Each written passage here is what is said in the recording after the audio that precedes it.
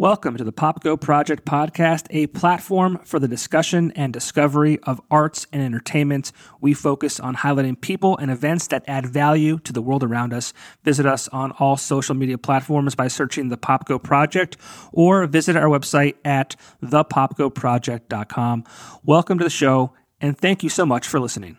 This episode of the podcast is brought to you by Keller's Garden Center and Landscaping Services. Contact Keller's today and get your yard cleaned up before that dirty old man winter comes. I hate to say it, but he's on his way.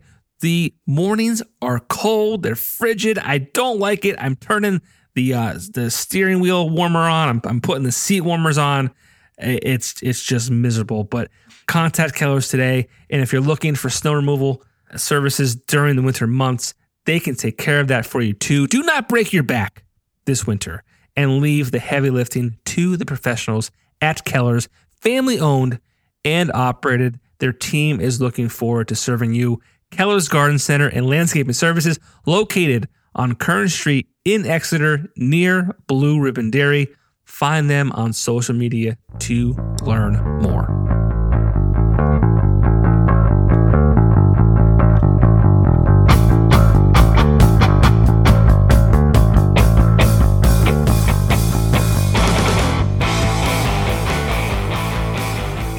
Adam Nulton, how are you?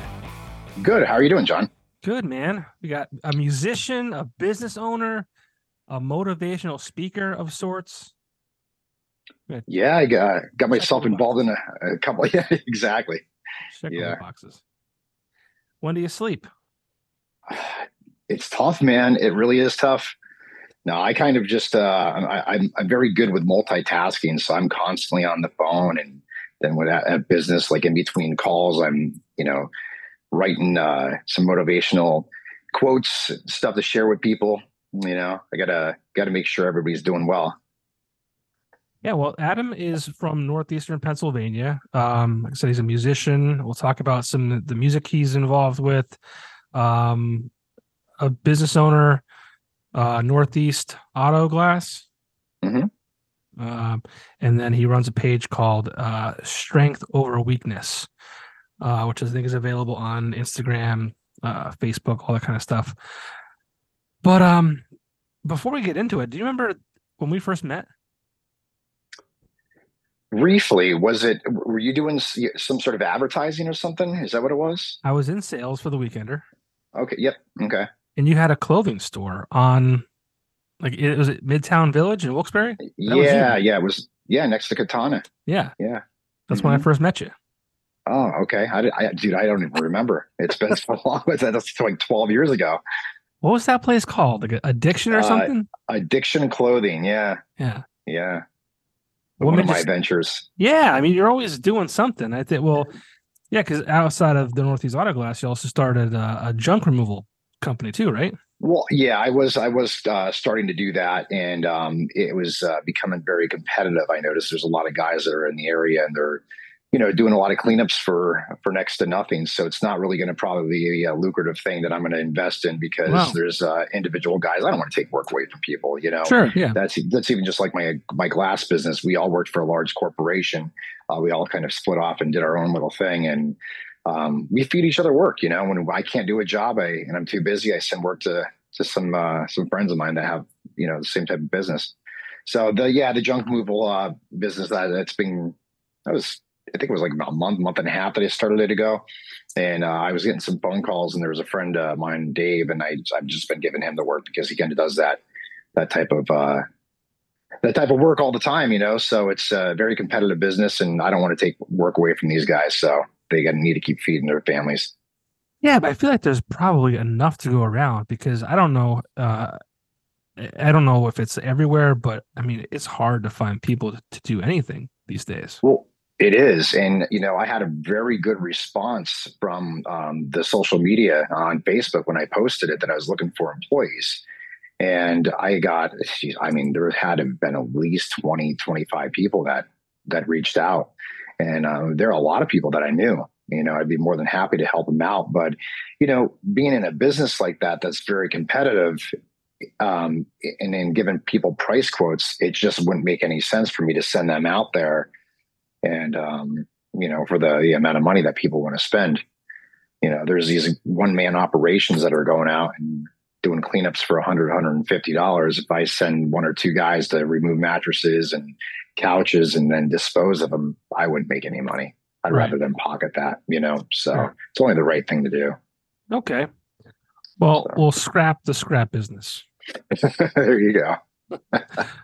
Where do you want to start? You want to start with the glass? You want to talk about the music? What do you want to do? Let's talk about everything, man. Let's talk about the glass business. I mean, because we've been doing that for a long time, and that's something I'm pretty comfortable with starting out with. Yeah, I mean, I remember you being on River Street, right? And Plains there. Are you back there now? Yeah, we're back there again. We were there back in 2009 to 2011. And then we ended up moving out of there because of personal reasons. And we just kind of kept afloat. But we ended up starting on Scott Street in Wilkes-Barre, right behind Liberty Pizza there. And we were there for a few years. And then we kind of outgrew that location. And then we ended up building that place over there. Well, the landlord I was renting off of built the building for us. And then, like I said, we were there for a few years. And then we were just kind of working out of my house for a short period of time. But then we went back to Scott Street. And now with all this new technology, we start doing calibrations with all the cameras and the safety equipment that needs to be reprogrammed. So we needed another location. And my landlord, again, we've had a good reputation. He says, that place is for rent over on River Street. And I'm like, get out of here. He's like, yeah, because that was like my baby, man. I designed the whole thing. I custom built the countertop. And it was great to be back to where we were. So that's where we're at now. That's great. Why glass? What got you into the business? Well, geez, 23 years ago, I've been doing this for 23 years now. And, a girl I was dating, her best friend's boyfriend was a manager. We were having a couple beers around the fire one night. We were talking about the different industries that we were in.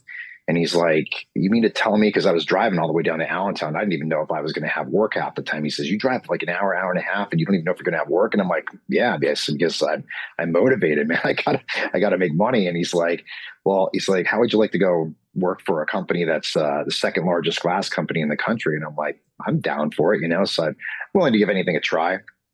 So I started working for Diamond Auto Glass. It was back in 2000, I think it was, it started. So it's kind of been a history since then. I picked up on the trade really quick, and there was a lot of business that was out there. And so I worked for them for a good 4.5 years. And then they gave me a lot of opportunities to move down to Florida to manage some locations. And I just didn't think it was a right fit for me. At that point, I would, felt that I needed to stay around here. I had family and I didn't want to move away. So, and I'm glad I didn't, because now I have two great kids, Yeah. Well, I mean, did they not appreciate the fact that you kind of turned down the opportunity, or was that okay? It was fine. I mean, the thing was, I think they knew at that time, because they were going through a lot of changes in the company. And it was such a large company that there's so many different people that were involved. It really didn't even affect them. I mean, at that point, before I was going to consider being a manager and moving down to Florida, I was doing a lot of side work, because obviously, we went to the same school together, and there's a lot of people that have a career working on vehicles, and there's mechanics and body shops, and I'm friends with a lot of them. So they're like, hey, Adam's doing glass, give him a call. And next thing you know, I'm doing 1 or 2 jobs a night, and it just kind of became a full-time gig after a while. So then that's kind of what really made me decide that, hey, I have to really make a decision here. I can't keep working for this company doing 8-10 jobs a day than working late at night, because I was actually making more money doing 2 jobs a day than I was, doing 50 jobs a week. Yeah. So that's kind of where the decision was. It was a pretty smart move. Yeah. Well, I mean, I imagine there's nothing really like working for yourself. I mean, obviously it has its challenges, but excuse me. Talk about the differences between, you're kind of working for this huge company. It's kind of a safe place, right? There's, you have a job every day, to deciding, hey, let's jump into my own thing. Granted, yeah, you have business right now, but I mean, that could be gone tomorrow. I mean, it's your neck is out on the line. What was it like I to make this choice? I was pretty much already set. Well, I mean, I really would have never left the company, to be honest with you, because the guys that I worked with, we had such a strong relationship, and we had each other's backs, that I really enjoyed where I worked, and that was the most important thing. Because I mean, if you don't like where you work, man, there's no point of being there, And so I finally was getting up and going to work every day, and I was like, I just love what I do. So when I was working for that company, the funny thing is that the guy that hired me into the glass industry, he became our district manager. And so he was like, well, hey, you're doing all this work. You can't be doing this anymore. He's like, you're putting me in a bad position. He's like, you've got to make a decision here. You either have to stop doing this side work and just focus on working for the company, or you're going to have to go. And I said, I understand. So my brother-in-law at the time, he's like, well, I think it's a good decision, because he was an accountant, and he looked at my numbers and he's like, why are you even working for this company? I said, because I said, I'm dedicated to them and dedicated to the guys. I mean, these guys had me running around down to Lancaster, New York. They had me all over the place. And I would leave Lancaster, drive up past my house, and go back to the Kingston branch to see if the guys still needed help, because I was done early. And so, it just, everything kind of fell into place. And it was good, because about a year or two after I started my business, they started getting investigated by the FBI, and the company, well, it no longer exists. So there's a lot of, there's a lot of things that, were going on behind the scenes that we weren't aware about. So, God had my back that time. So, yeah, I mean, big man watching out. it was tough, but at first, like the first week that I left, I was sitting at home, and, the days of fax machines, I was going online and I'm looking to see like who has faxes, and I'm faxing these flyers over, just like we did when we were playing bands and stuff, you know what I mean? And trying to get some advertisement. And I got one response, and I'm like, this isn't going to work. So I had to get my hands dirty. I had to get in my van. I had to drive around to every single garage, body shop, car lot, and just pitch myself and tell them who I was, what I've been doing, and how long I've been doing this for, and what kind of price range, and I could save them some money. So I built a reputation by going out and just walking right into people's garages, whether they were in a suit or if they were, in Dickies, man. And I was shaking their hands, and they had a lot of respect for me. So that's kind of how I built the business, man. Just going out there and being hungry. Yeah, a lot of hustle. I mean, when you're making those connections or attempting to make the connections, I mean, a lot of those garages are already working with other distributors, or yeah, sure. Yeah, they were there. I mean, they were all pretty much like, there was two large glass companies in the area, which, Safelight was one of them. They're still around. And they were always the number one leading glass company.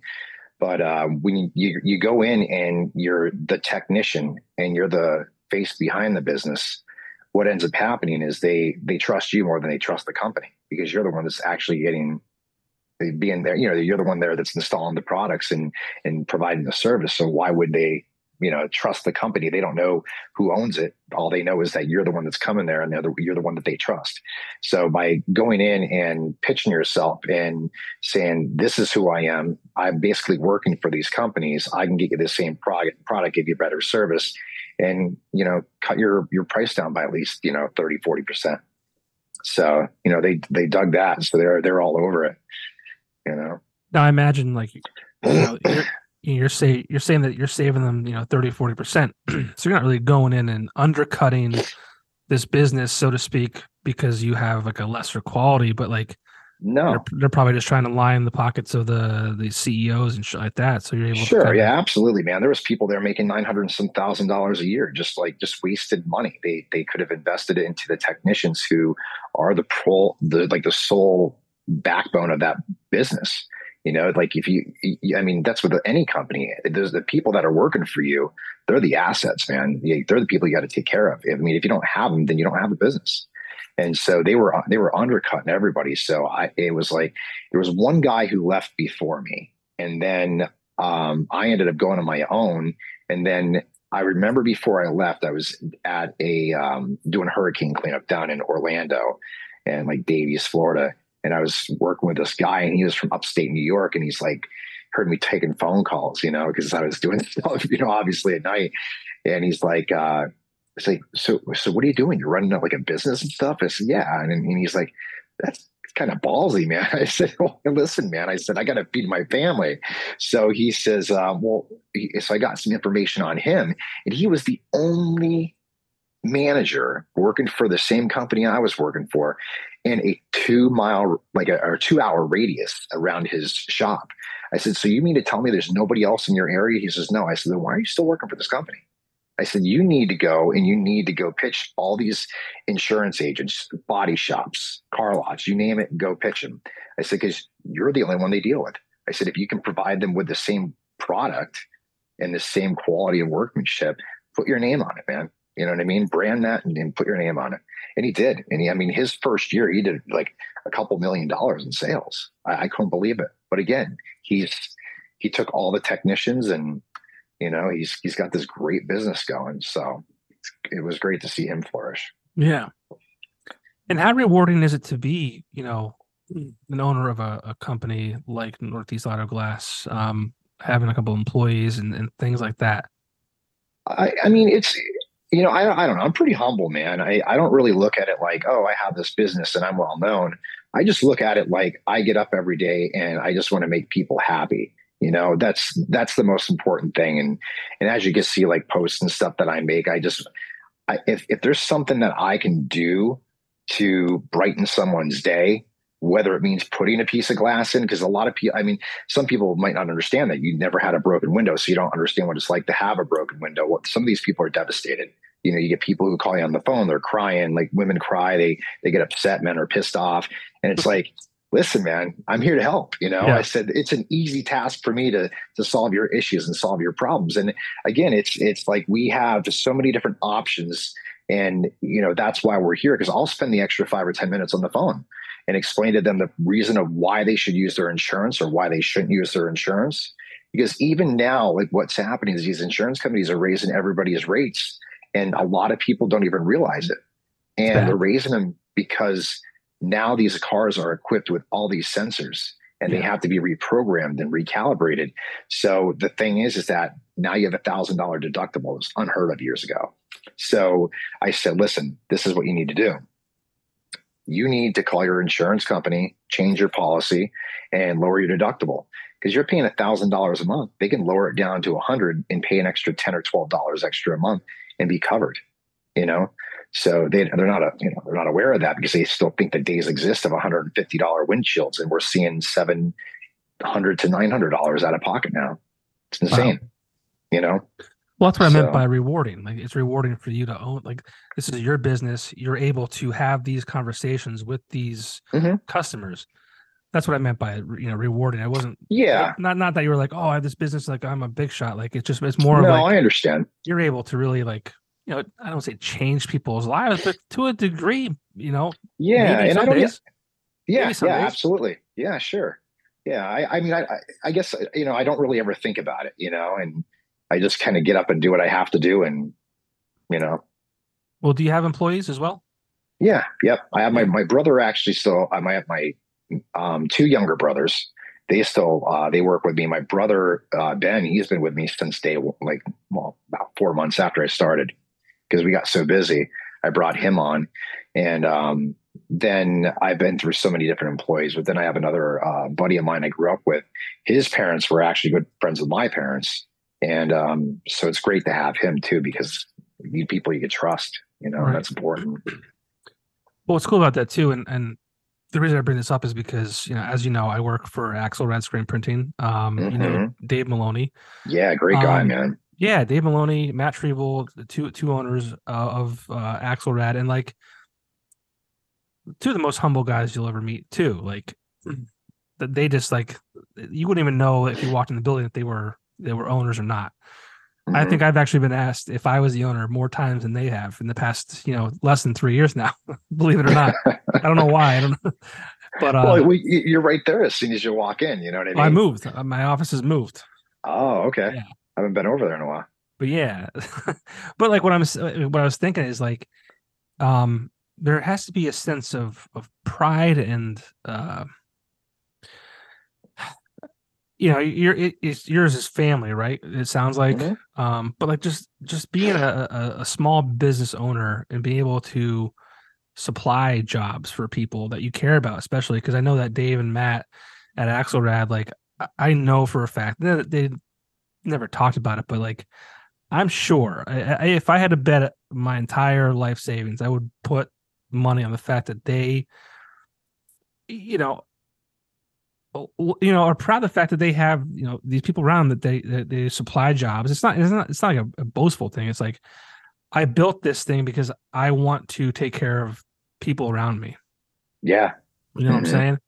And I'm sure at sometimes especially the early years that they've went to bed saying, "Oh shit! Like I have people that depend on me to run this Absolutely. business effectively and efficiently and all that kind of stuff." So it's like there's a lot of pride, there's a lot of stress and all that kind of stuff. I don't think people understand about being an entrepreneur or a business owner, and it's easy to be like, oh, my boss is an asshole and he makes all the money and I'm just working the grunt work. Dude, And I hear that all the time, man. It's like, be glad you have a goddamn job, because the thing is that you don't bite the hand that feeds you.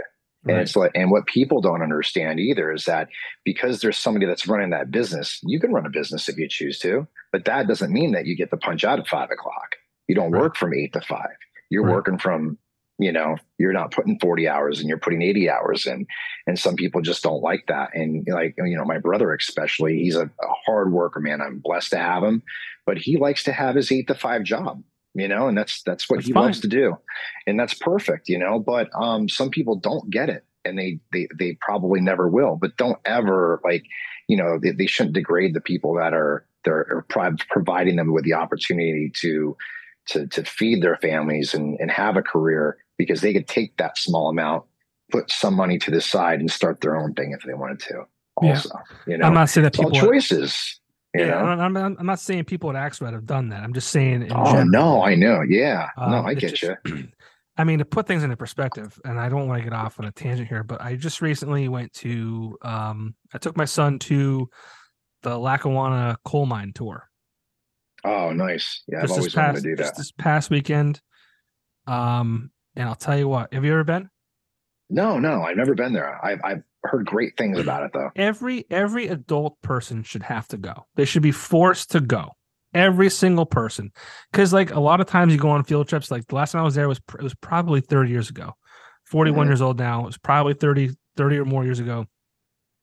But you're a kid. Like you're fascinated with the fact that you're taking a little train car down and like in a tunnel underground. And then you see a statue or a thing of a donkey and a guy. You don't comprehend everything that is being told to you. So I did the tour when I was, like I said, 11, 10, 9, whatever it was. Didn't appreciate it. As a 41-year-old man, when I went down there this past weekend, dude, it's insane. Like the stuff that you hear and as an adult that you comprehend, like none of us should ever complain about anything in our entire lives. No, ever again. I went to a tour in Virginia, and I'll tell you what, those people, they really, really worked for a penny, and the amount of, what people don't understand too, is it's freezing cold down there. These guys didn't have insulated outfits, you know what I mean? Gloves. Some of these people never even walked out. No. And they were all controlled by the company they worked for. Right. That's the craziest thing that I kind of took away from that, outside of the fact that, they turned the lights out and showed us like how much light you worked with as a coal miner. And it's like insane. It's like, how do you see? Yeah. And then they showed us the amount of coal that they had to remove per day. And they were saying it was almost like an impossible amount. And even if you did do your quota for the day, the guy in charge could say you didn't, dock your pay. And once you get in a hole there, it's like impossible to come out of. So you're like owned by the company. And then the guys own your house. Yeah. That's what the thing. They work there because they have a roof over their heads for their family. and they go down there for 10, 12 hours a day, beat themselves up, you risk their lives every day, all so their family could have a roof over their head. And they all own the market next door and all that kind of shit. It is mind blowing to me, and that's I feel shame, it taking me to 41 years old to really appreciate that. And I mean, the mine in Scranton was active until 1965. That's not that long ago. Yeah, no, not at all. We don't realize, man, that the world we live in really is not that old. Even with technology, like I'll have a conversation about cell phones. Like, look at how far that's come. I mean, we're talking on an electronic device now. Yeah, we're talking like we're in the same room, but we're not. Yeah. It just I don't know. It just gave me such a different perspective. And I was talking to my son, and because what they were saying too is if the father was forced to retire at early to mid 20s because they had children early, but they were young men still because they had got arthritis really early from being cramped in the mines and all that shit like that. If they could no longer work, it's either okay, you're getting kicked out of your house, or your 5-year-old son goes into the mine, works for you, your family. And I said to my son, I'm like, because he's 5, he'll be 6 in December, but I'm like, buddy, this, like, that kid, that little figure that you're seeing, like, that's a kid that was your age. And it was the coolest thing because, again, it's so hard for a young child to understand. That's why I think an adult should be forced to kind of go through that. But he goes, I'm really glad that I didn't have to do this. And I'm like, me too, dude. Like, you're glad you didn't have to go through it. But I'm just glad that he understood, like, oh man, like I'm really happy that this wasn't my life. So yeah, it just, I'm sorry to kind of get off topic there, but no, man, that's good. It's we don't, I think as a society, we can get into anything really, but it's tough. It's, we take things for granted sometimes. Yeah, we do. Yeah. And you don't realize how lucky we have it. And that's why I always, that strength overcomes weakness. That's why I started that too, because I just see so many people, man, that are just like so upset that there's so much hate in this world. And it's like, for what? It's your life. It's your choice. You get behind that steering wheel, man. You could drive wherever you want to. It's your decision to make what you want of it. You don't have to be angry. You don't have to be upset. You don't have to be confused. There's people out there to talk to, you know? I guess this is a good segue into that. I mean, I don't want to cut the, no, I want to get back to the auto glass because I feel like there's a lot that has changed, with technology and things like that. You mentioned before with the technology and the sensors and the recalibration. So we will get to your strength over weakness and I want to get back to that, obviously. But sure. I mean, the business you started however many years ago has changed drastically, right? To today. Talk about those changes and how you've had to basically probably like re-educate yourself to serve your customers. And, I mean, again, you're a smart guy, right? But things, we get into routines and we get into, our daily activities and this technology is thrown in your face. So you didn't ask for this to happen, right? These cars come equipped with all these things, like you're forced to have to adapt. So talk a little bit about how things have changed over the years and how you've been able to kind of navigate those scenarios. Well, I mean, what's really drastically changed is all the windshields that we installed, all the components that are attached to them. So it's not just the rear view mirror anymore. They have rain sensors, condensation sensors. I mean, the condensation sensor just measures the temperature and humidity outside, and it'll turn your car on with the remote. And whether it's cold out, it'll turn your heat on. If it's, vice versa, hot outside, turns the air on. And then, there's these cameras that will actually have forward collision alert. You get too close to another vehicle, it brakes itself. Forward braking. Then there's lane assist where it bounces you between the lines because it could read the lines on the road. And then there's lane departure. Same thing, kind of reads the lines on the side of the road. And it was difficult for us to grasp that concept because we're like, why are they putting these things in the windshields. And it's not even a question of we need answers. Why are they doing this? It's they are doing it. You need to figure it out. So it was a few years and we just got really stubborn. We're like, we're not doing it. We're not doing calibrations. But then a lot of insurance jobs were like, well, if you're not going to do them, then we're not going to refer work to you. And if you're not going to get the referrals, then you're going to lose money. So we started hiring other companies to do the calibrations. Well, that was difficult too, because now we're running a car to go drop it off at a facility that performs that kind of work. And I'm like, okay, well, now we're losing money. We're taking 20 minutes to a half hour out of the time driving around. Why don't we just invest in the equipment? But you're talking, $20,000-$30,000 worth of equipment that you have to invest in. Right. It's not that you're not going to make your money back, but it's like, okay, now you have to buy programs, you have to buy targets, it's a whole other investment. So, that was probably the most difficult thing to adjust to, but cars are designed a lot cleaner also. Like now they don't have all these chrome moldings on the outsides of them where there's no debris underneath that, molding to where you take the molding off and you have all this stuff caked on there and then there's mud underneath it. So you need to make sure you have a nice clean surface, and it's more work working on those older cars, and they just weren't designed as efficient as they are now. So they're a lot more sleek, a lot more,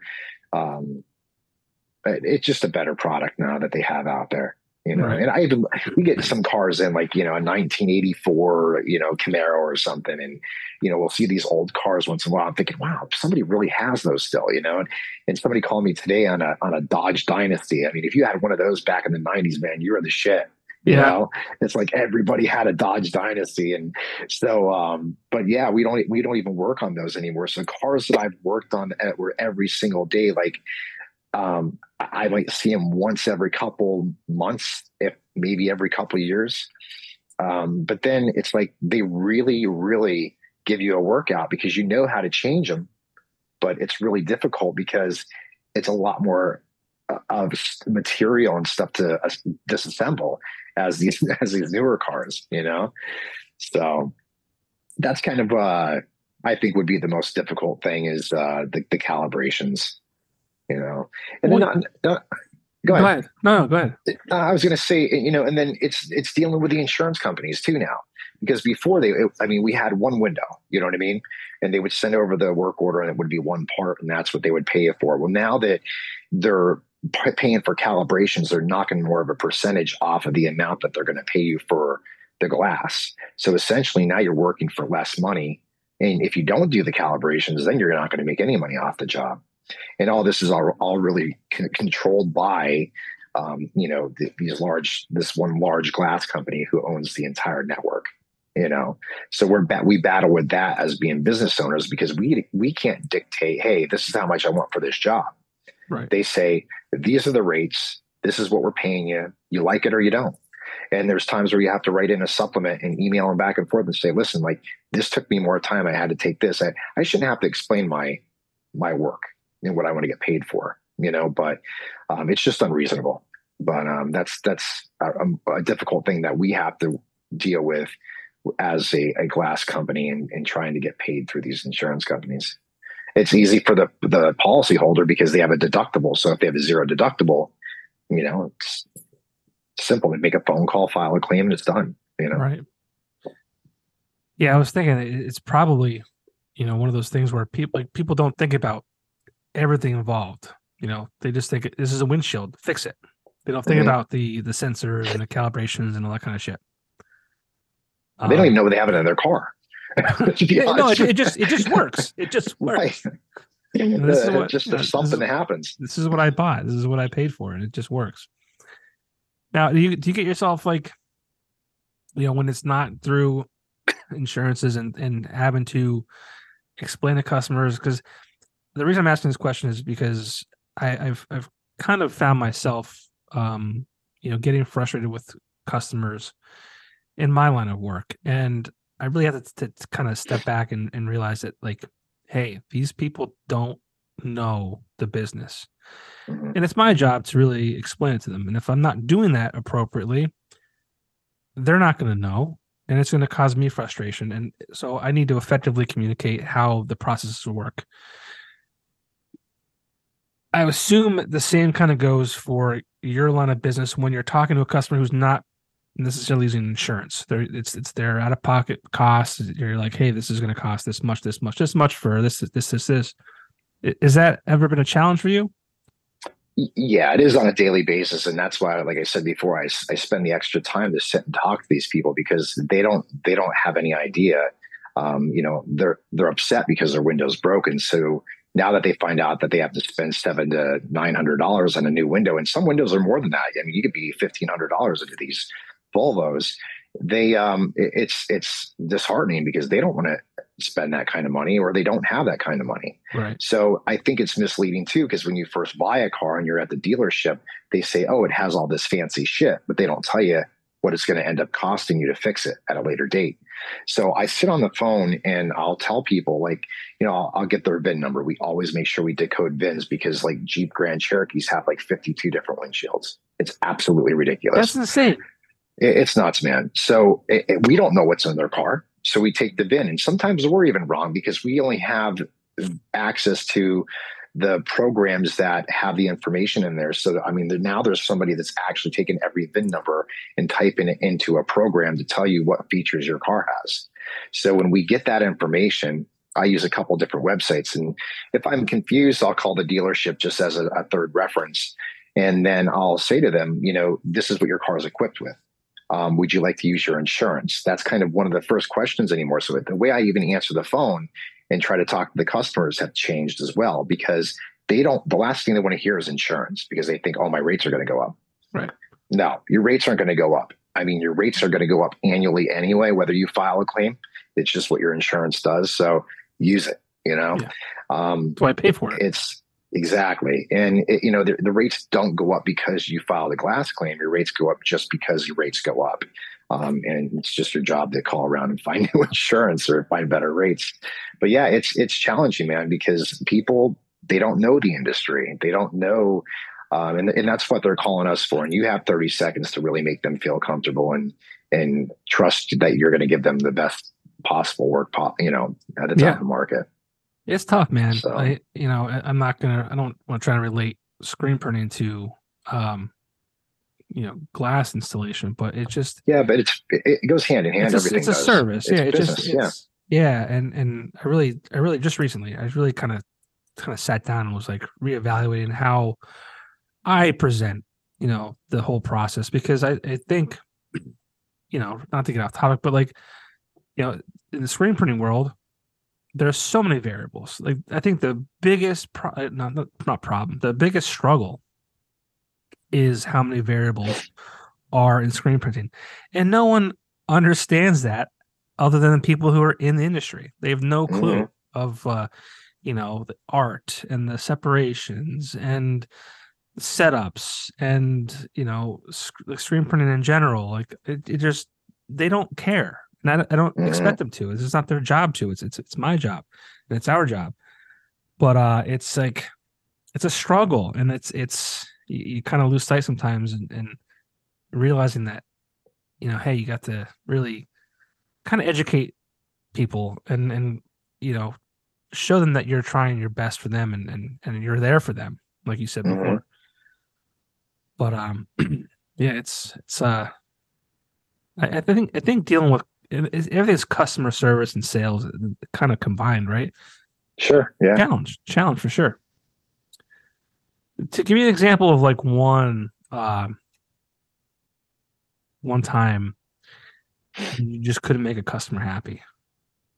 Just that just struggle. No names, but just. Yeah, no, I'm trying to think of a situation. It's not really too often that we have a customer that's not satisfied with anything, but there are a few. If I were to pick a certain situation, I guess it would, and it's kind of my fault too, because we try to do inspections on cars because obviously people have scratches and dents and stuff on their vehicles. And, we had a girl that came in. I'm sorry, she didn't come in. She was gone on vacation. but her boyfriend had her car that week, and he didn't want to bring it in to have the window replaced. So he had his grandfather bring it in. Okay. So the girl doesn't even know that the window's broken. So what happens is we're working on the vehicle. I notice there's a huge chunk taken out of her, like up by the windshield, like kind of where the hood is. And I took pictures of it. And that night I was going to see Kiss at Hershey, took a bunch of pictures. Right.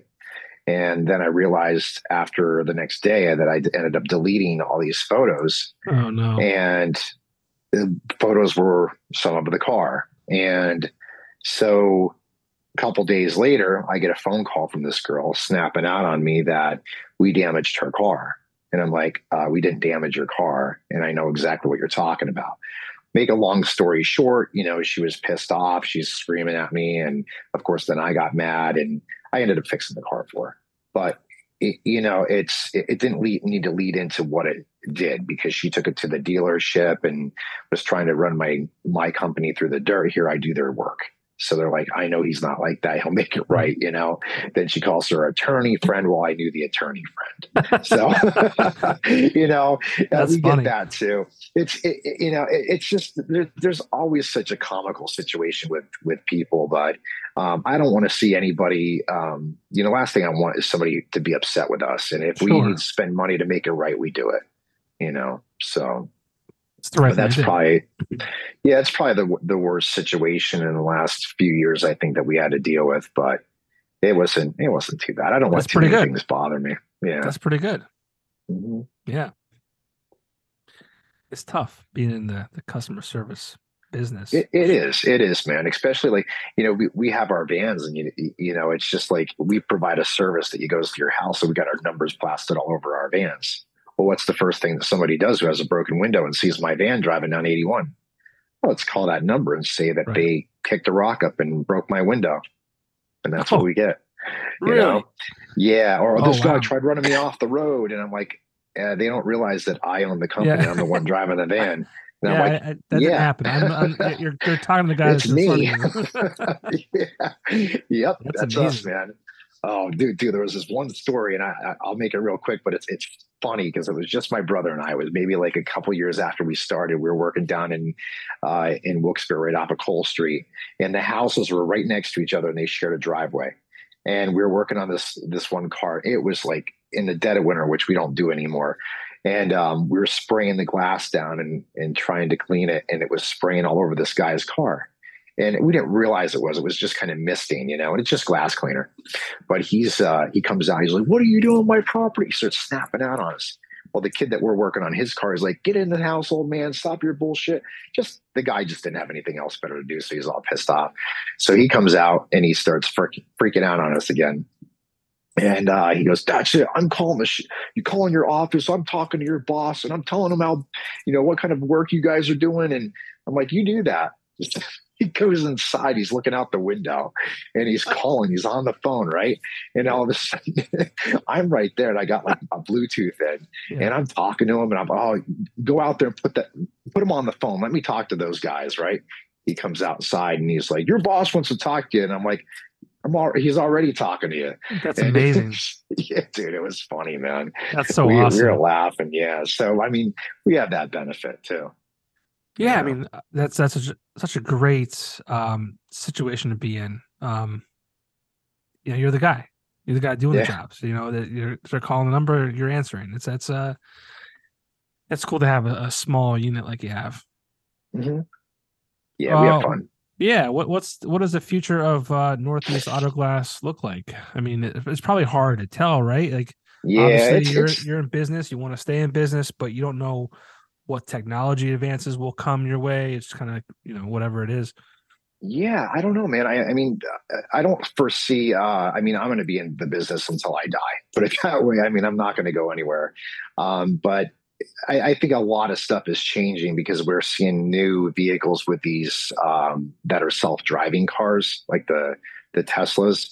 And I think in the next 10 years, there's going to be more of that on the road. And you're not going to have to really be able to drive a car. The car will drive itself. There's a lot of like, we have Teslas, and I'm talking about the calibrations. Well, they self-calibrate themselves. You just go in there, you hit a button, and it does it all for you. So like all this equipment we invested in, where's that going to be in the next 5-10 years? Yeah. So everything's changing, and it is challenging.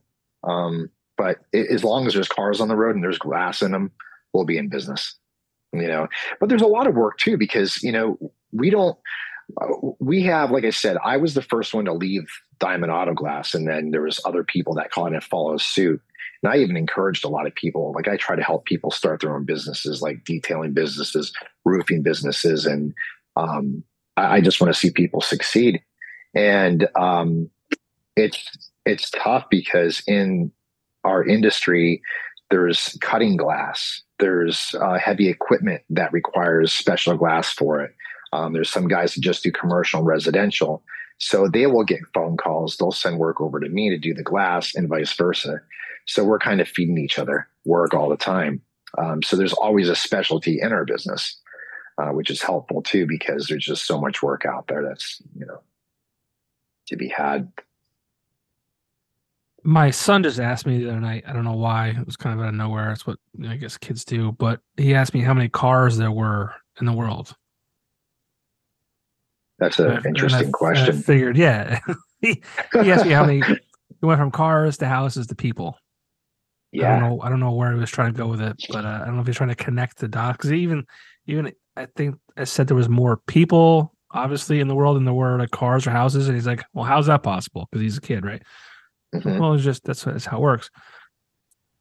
How many cars do you think there are in the world? Jeez. Let me guess, you Googled it. Do you have an answer? Because I have no idea, man. He asked me, and I'm like, dude, I don't know. Yeah, no, I would have no idea. I mean, different brand cars or just cars in general? Because estimated number of cars in the world. I wouldn't even be able to throw a number out there, bud. I have no idea. According to Google, it's 1.47 billion. Really? Yeah. 1.47 billion. Wow. That's interesting. So you'll have a job for a long time until you're dead. Yeah. Right. A lot of cars in the world. Do you think it ever becomes to a point where the glass won't crack? They'll make a car like, I feel like Elon Musk is creating that Cybertruck, and it's almost like bulletproof or whatever it is. Like, do you think it becomes a thing where we become a society where cars are just starting to be made with bulletproof glass? I mean, to a point, they some vehicles do have bulletproof glass in them. You can manufacture it and have it made. It's not easy because there's a mold for each product that's out there, and there's a process that has to go. It has to go through. So to manufacture a window like that and to sell it, it's only going to be for specialty cars, because the average person is not going to be able to afford it. Right.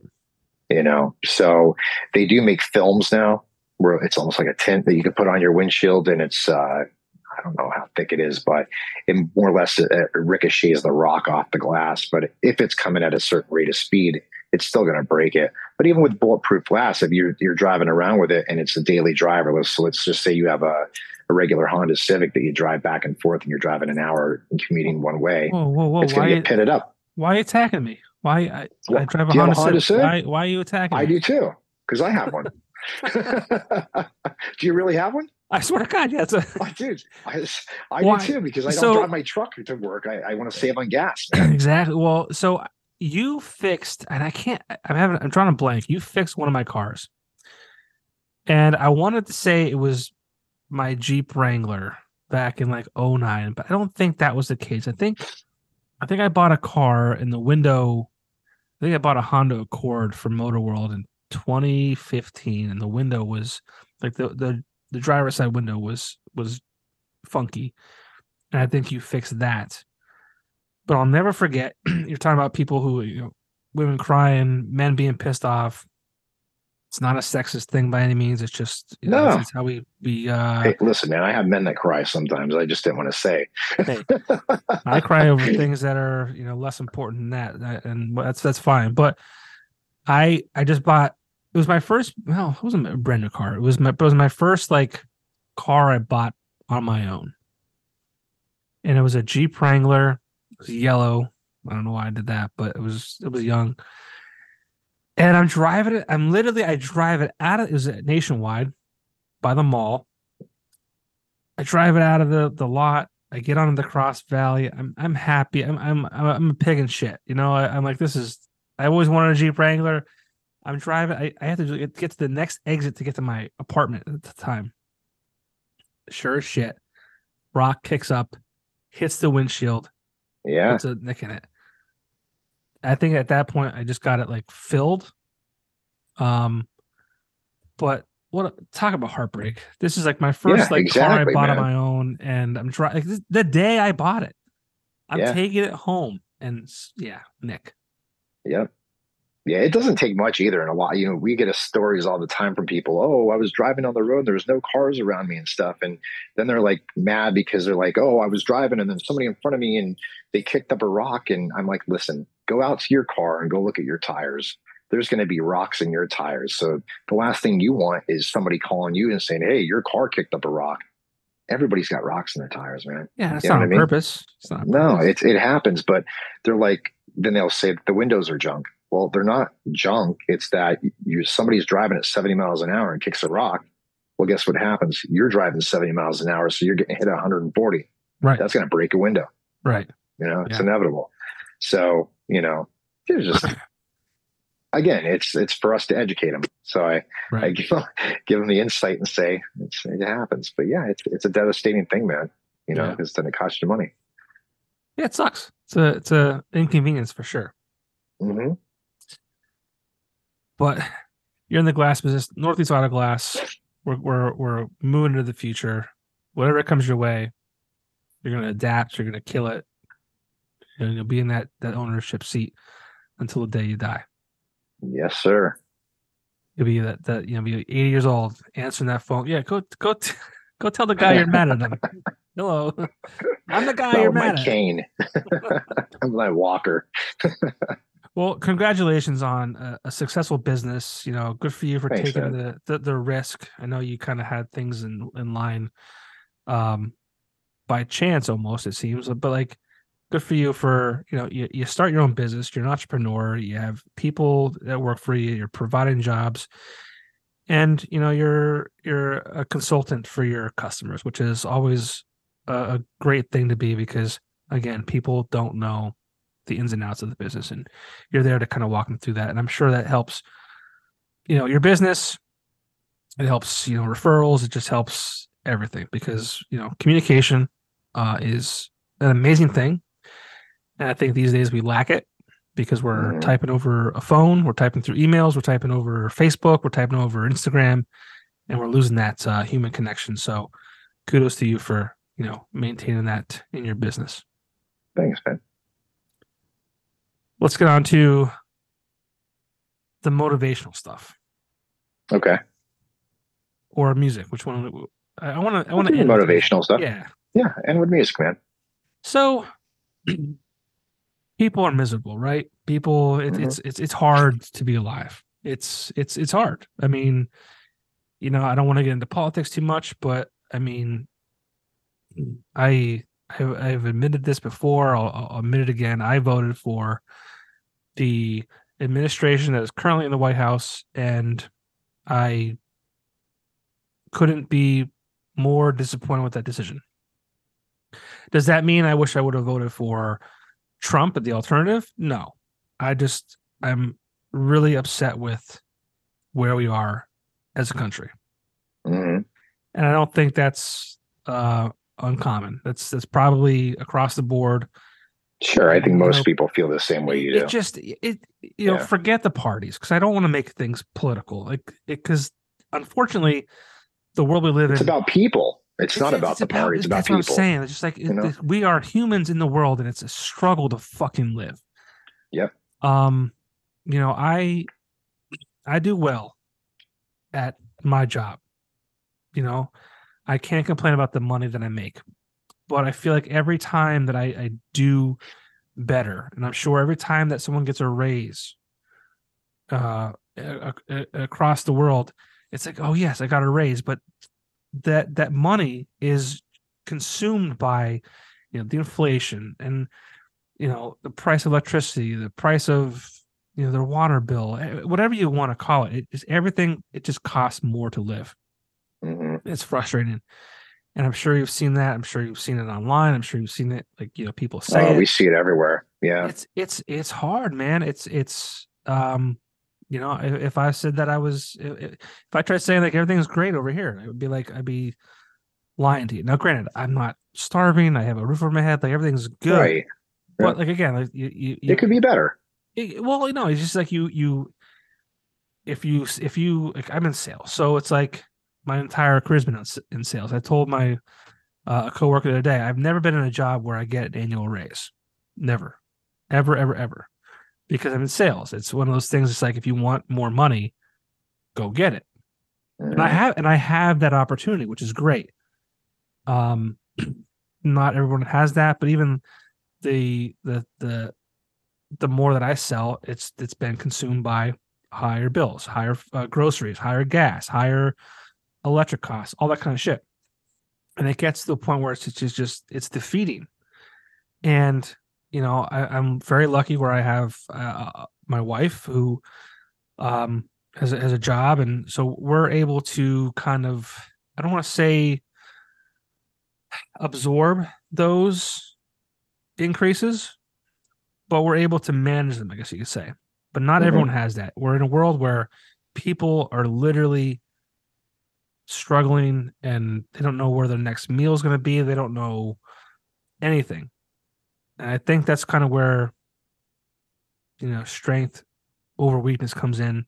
Maybe I'm wrong, but I want you to talk about that platform that you are building and kind of giving people hope, because Yeah. it's hard. Life is hard, and we need to celebrate the wins. We need to have people that talk about how we can do better. Right. Right.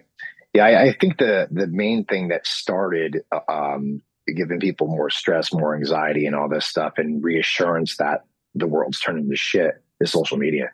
I mean, Yeah. it really, it's a reassurance that we're in the world we are today. You see reflections of the way people act on social media. Like you could post something and it could be of nothing. And then you got somebody texting you saying, "Hey, is everything okay? Is everything all right?" Yes, everything's great. It's just that something crossed my mind and I want to share it with people. But people, first thing they think of is something negative. Although it's a positive, they turn it into a negative. Well, why are they doing that? Because they're wired wrong, so people need to sit back and they need to really evaluate their life. When we were kids, we didn't have money. We grew up in a society where we were lucky to have food on our table. I mean, I remember eating cans of soup for dinner because that's all my family had to feed us. But we didn't question it. We didn't, We didn't know. sit here and say, we don't have heat. We have to use kerosene heaters, or we just didn't have heat on that night.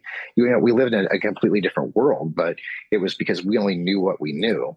And now that we know more about what John's doing tonight, or about what Sally's having for dinner, or about what this person's wearing, who's buying what, I think it really, people absorb all that and it starts to mix their emotions up and they become bitter and they think their life sucks. They compare things. Well, there's no reason to compare what you have that person has, because anybody living up in the Ice Lakes, they think, oh, their life's so wonderful. I'm sorry, but no, they're in debt.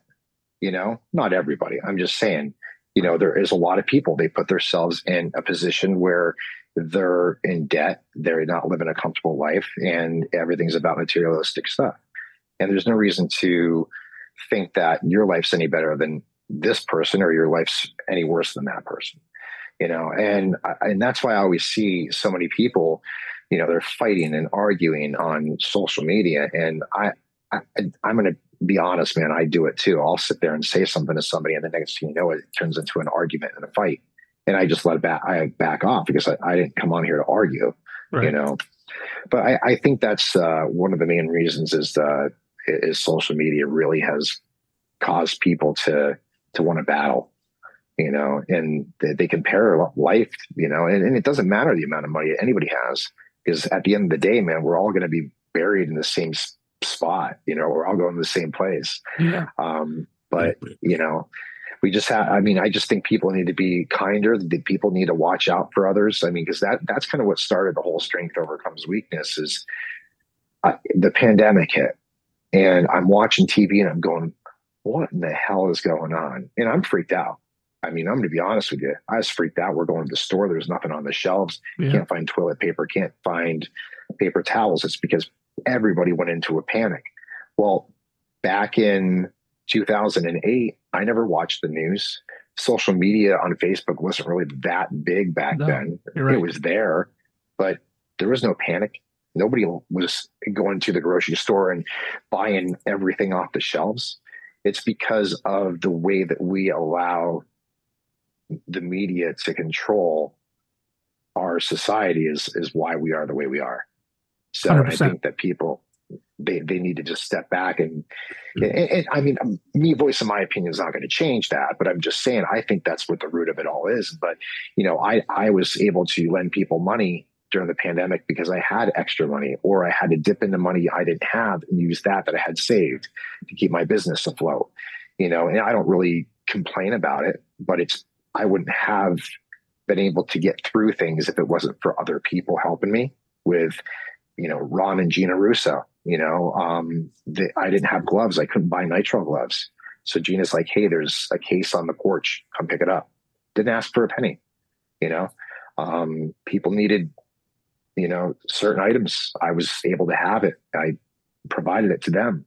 So at that time, I saw there was a lot of people that were sticking together, people that had a strong foundation, and they were there for other people. And then some people are losing their jobs, they're taking their lives, and a lot of family members are sick, and they couldn't really pull out of the situation they were in because they were too far to a point of where they were so weak that they couldn't find the strength to pull themselves back up.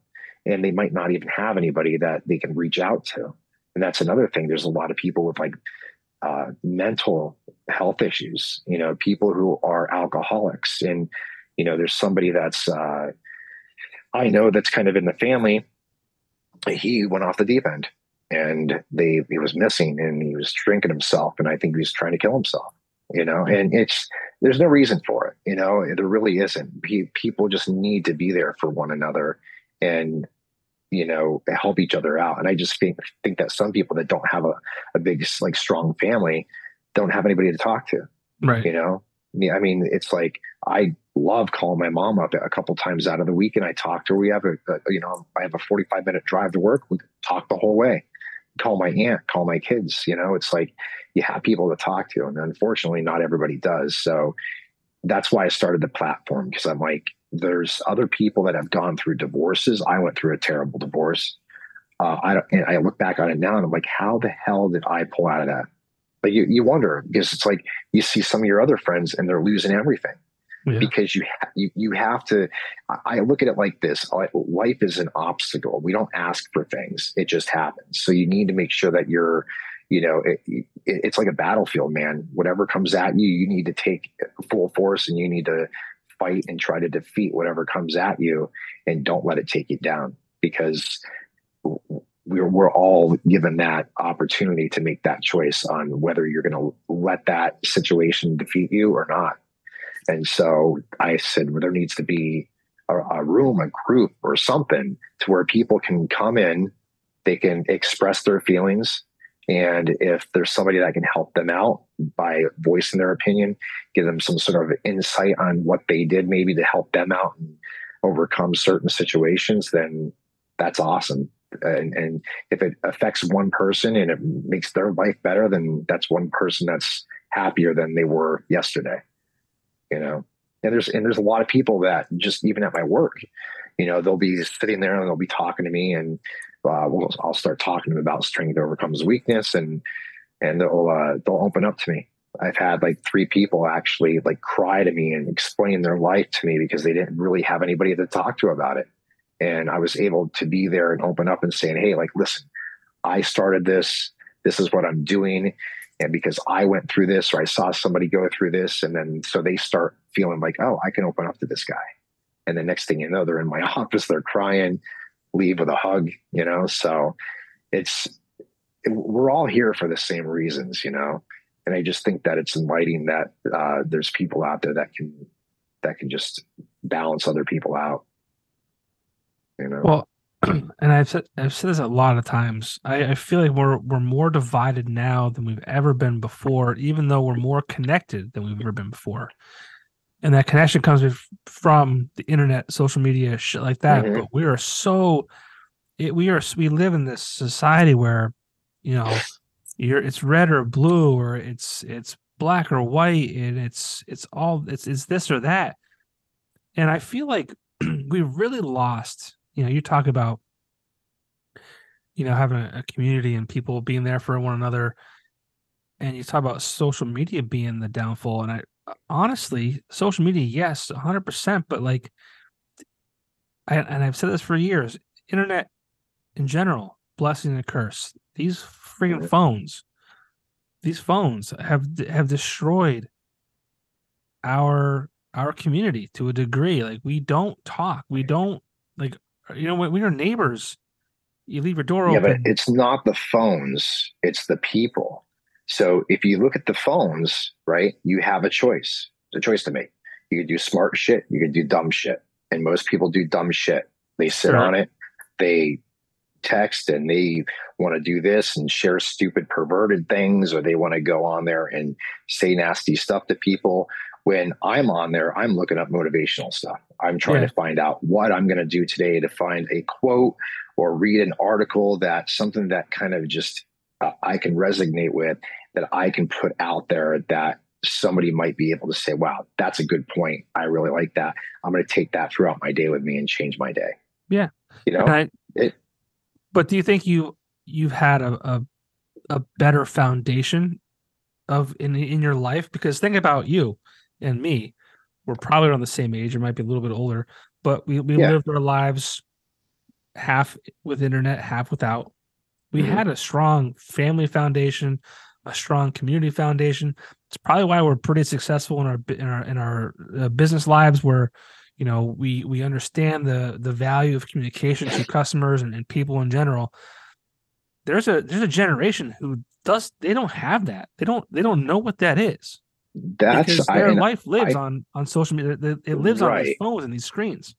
Well, I think there is a problem with that too, because even I see a lot of younger people now, and all they do is put all their problems out on social media. It's terrible, and that's the last thing you want to do. And I grew up in obviously, I'm from Knoxon, and we were dirt poor, man. Like, we didn't have much of anything. And my parents, they divorced when I was younger, and well, I shouldn't say younger. I mean, I was a teenager. But I had a rough time dealing with that. And I just, my mom had me at 13, which is not really heard of. And back then. Wow. So my mom, I give a lot of credit to, because, dude, I could have been given up for adoption, and I wouldn't even know where my parents are. But because of the person my mom is, she decided that she was going to take her life and change her wants and needs and give those to me. And so that's where I think that, I owe a lot of who I am to her.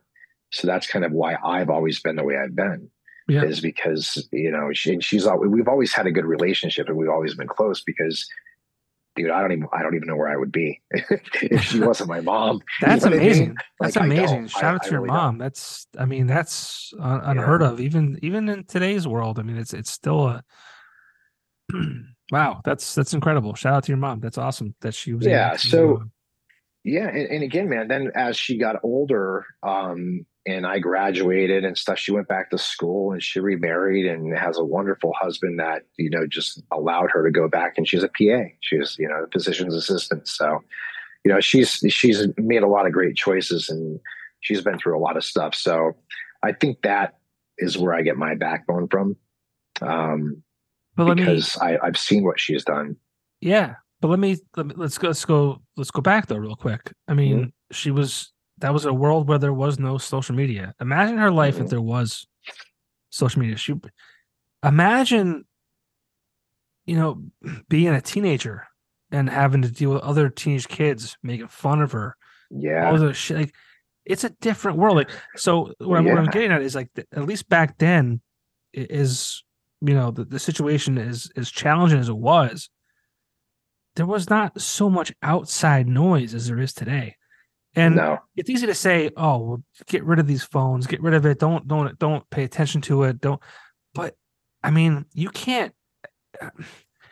There's not much you can do without a phone these days. I mean, it's Mm-hmm. almost forced into our hands to use to pay a bill or whatever it might be. It's I worry about our youth, and I'm saying that as a father of a soon to be 6-year old and a father of a 17-month-old. Like, I don't know what it's going to look like in 10 years. Yeah. I know. I worry, man. I It's do. I worry for my kids. it's scary, and it's what I'm saying to you is it's easy for you and I to really understand the difference between reality and what's fake, because I think I would say that too. We grew up in a time where you had the real world on MTV, you know, Yeah. and all these reality shows. Like, we know that this shit's fake. We know it's scripted, whether they call it reality or not. We know we know that social media and the shit people post is more often a facade. We know that because we're adults. We can comprehend those things, but there are children growing up with phones, internet, social media who don't understand what's happening. Mm-hmm. They just don't. No. And that's scary to me. Mm-hmm. They see 16 and pregnant, and they say, "Oh, that's real life." Well, they see Kim Kardashian implants and this other thing. They say, "Oh, well, that's just how things work. That's what when I get to this That's age, all they I'll do know. that." That's all I know. That's it. It's put out in front of their face all the time. Yeah. So I don't know how we got on all this, but like it all Well, stems. I think it it's all stems to people trying to comprehend all these things and kind of navigate this world we live in, and it's hard for people to navigate. mhm. Well, it's like my daughter even will say to me sometimes before, like she was telling me she has like anxiety. I said, "You don't even know what anxiety is. And she's stressed. You don't even know what stress is." This is years ago. She's Right. 14 now. And I'm like, "You don't even know what stress is. Where is this coming from?" It's because she's heard it or she's seen it. So that Right. gets implemented into people's minds and they think I'm that way. Right. And I mean, I can go on a whole other subject, but I won't about, I know. you know I what I'm know where talking I know about. where you're thinking. I know exactly what Yes. you're thinking. I would And, love to talk and about it, but I won't. no, Uh, and the thing is that we're who we are. And the thing is that because of influences that are out there that tell you you should be this or you should be that, no, you be who you want to be, yeah. and the thing is that we are a product of the environment we're in, but people have to stop allowing to be conditioned by things and manipulated, and they just are. Brainwashed. It's Mhm. it's I don't know, man. It's hard. I'm worried about a lot of things. As you are, I'm sure too. As a father, whether your children are 14 or 20 or whatever they are, it sucks. It's scary. Yeah. It's worrisome. You can't even really, when you're talking about your business, you can take classes and educate yourself on um a windshield and the sensors and the calibrations. You can't really do that with a child. Mm-mm. You can't educate yourself as to how they're going to feel and react, and it's scary. Yeah. In my opinion, that's just how I feel. But, Yeah, and it's different too with my daughter's 14, my son's 16, and they're completely night and day. because my son doesn't really bother with too many people. And I'm really blessed to have the kids that I have, because like their mom just sent me over their grades and they're all like 3.9 average. And like, they're just extremely intelligent kids, and they didn't get it from me. So, but again, From somewhere.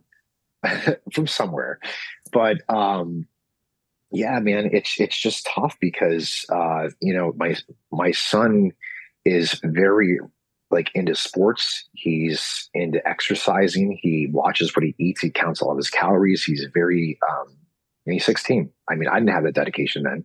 I don't even have the dedication now. We didn't know. We didn't know. We right? didn't know. Well, none of that existed with us back then. I know. And she's just completely opposite, where she gets involved in all this drama with all these girls, because obviously, the whole TikTok thing, and they're dancing and they're doing this, and she's got like 15 pages. Like, as I said, have one page, be you, show who you are. You know what I mean? That you're diverse and that you have all this stuff, because that's going to be more effective if you want to be noticed by people, but, yeah, and again, they're good kids, man. They don't they just, most kids are out smoking and drinking, and he's going to the gym. So it's just, that's awesome. Yeah. And again, it's just that I don't have to worry about. Yeah. But where their life's going to be, and he's invested in stuff too. My son is like, he worked with me over the summer. I was giving him cash, so he got a taste of what it's like to make money, and he put it away and he invested it.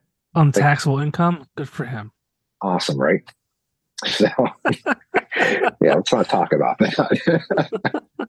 Don't worry, my 5 listeners won't send you to jail. Don't worry about it. But that's yeah, awesome. So it's interesting, man. Yeah, so but he, I have good kids. That's right. That's great. I mean, that's all you can ask for, really. Just make, hopefully the kids are better than we were. Yeah, I know, right? Well, they don't have a chance to get into big trouble. Not today. No. I guess maybe they do. Easily get caught. Yeah. Can we pause for 1 second? Yeah, certainly. I gotta pee. So if you gotta pee, we'll pee and then we'll come back. Sounds good, man. All right, give me 1 second. All right, we're back. Sorry about that. Been drinking lots of water lately. Trying to be healthy, Yeah, absolutely.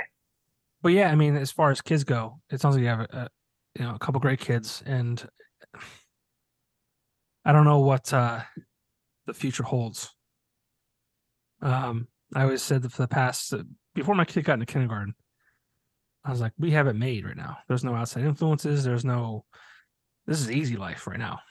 Yeah. So in kindergarten this year, not that it's been bad by any means, but there's, kids are getting to be kids, and their opinions, and, different opinions. And it's a wild thing.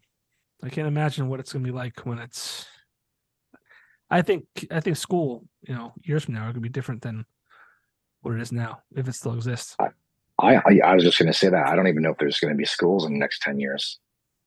I mean, as far as like, state funding goes, or, pandemic, everybody was homeschooled pretty much. I think that's going to be a thing, especially with all this gun violence in schools, man. Like, it's a whole other topic I don't want to talk about, but I mean, I just don't foresee there being a reason to go to school. I mean, it's just kind of more so a social time for the kids, because, like, truthfully, I mean, I just made a post the other day about school. It wasn't for me. I learned nothing from it.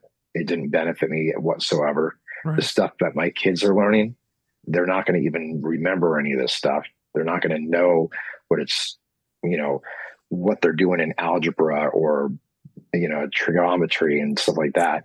It's never going to be even used as they get older. Right. Like, the real study becomes when you become an adult. When it's like you graduated, that's when your studies start, because you have to figure out, who am I going to become? Where am I going to live? Am I going to go to college? If I'm going to go to college, what am I going to major in?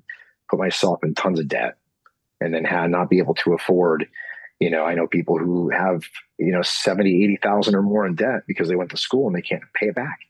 And then now they can't fix shit around their house because now they got a mortgage and they can't do their landscaping or they can't pave their driveway. And it's just absolutely nuts, man.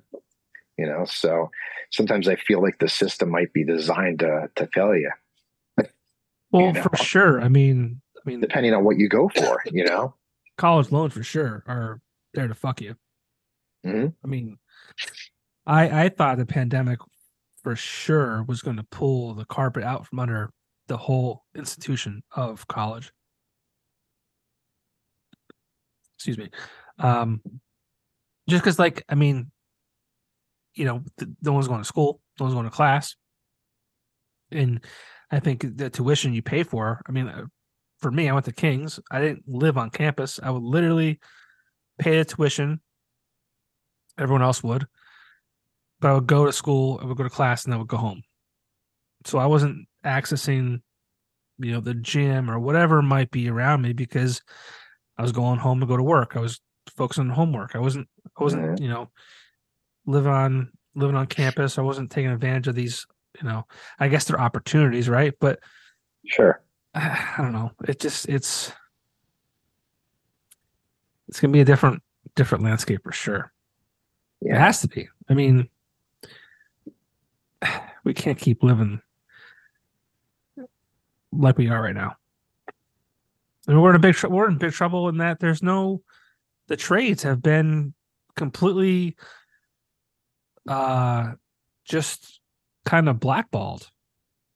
They've just kind of been stagnant for like the last few years. But we were There's raised in nothing a world where, like, oh, don't use your hands, don't work hard like that, like use your brain. Mm-hmm. And now it's like, well, where are the plumbers? Where are the roofers? Where are the electricians? Like, those guys now went for a 2-year degree and they can walk in the door and just name their price because there's so few of them. Mm-hmm. There's so few qualified. And it's like, okay, well, this is going to cost you this much money, and good luck finding someone else to do it because there aren't, or they're not qualified. And Yeah, and I think we need more people to be. I need more people in a trade. Mm-hmm. That's what they need to be available. I mean, I know when I need a plumber, it's very hard to find. I mean, we had to, our appliance go on us the other day, and what didn't even go. It was just that the water is bad and the pipes were. Like the hoses or something had a lot of iron in them, so they weren't working. It was something very simple to fix, but I don't know that. I mean, I could rip apart how many different things before I find out that, the hoses are clogged. Yeah. And I wouldn't even know. But that's what these guys are for. And, like my family was like, well, they charged you that much? I'm thinking, well, yeah, because if I'm going to go do a job somewhere and use my gas, my time, my materials, it's going to be a lot of money because I mean, I'm the only one that's doing it. Yeah. You got to pay for a service, and shit's not free and stuff's not cheap. So I'd rather, in being a small business owner, you rather give the money to a small business. Yeah. A little respect there. Definitely need more trades though. 100%.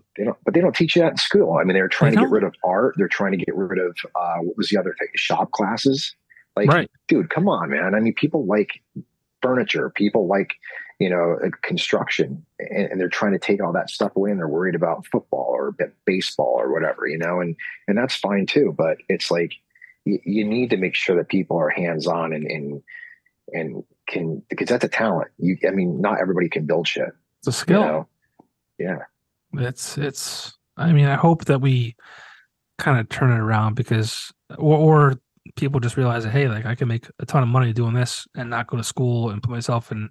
Yeah, but can you imagine us in 10 years now without a plumber or roofers or any construction workers? I mean, what's going to happen? Scary to think about. And we're on the way. Yeah. Like I had a small roof job that I needed to get done. And I had my guy. I had a guy, I knew him. I helped his kids out a lot along my career, and I work for a reputable company. Like, I should have no issues. And this whole thing dragged out for a year. And all I said was last year, it was, hey, I like, listen, like, just help me out this year. Like he's like, oh yeah, we sealed this area, and then it'll take you through to spring next year, and we'll give it a permanent fix.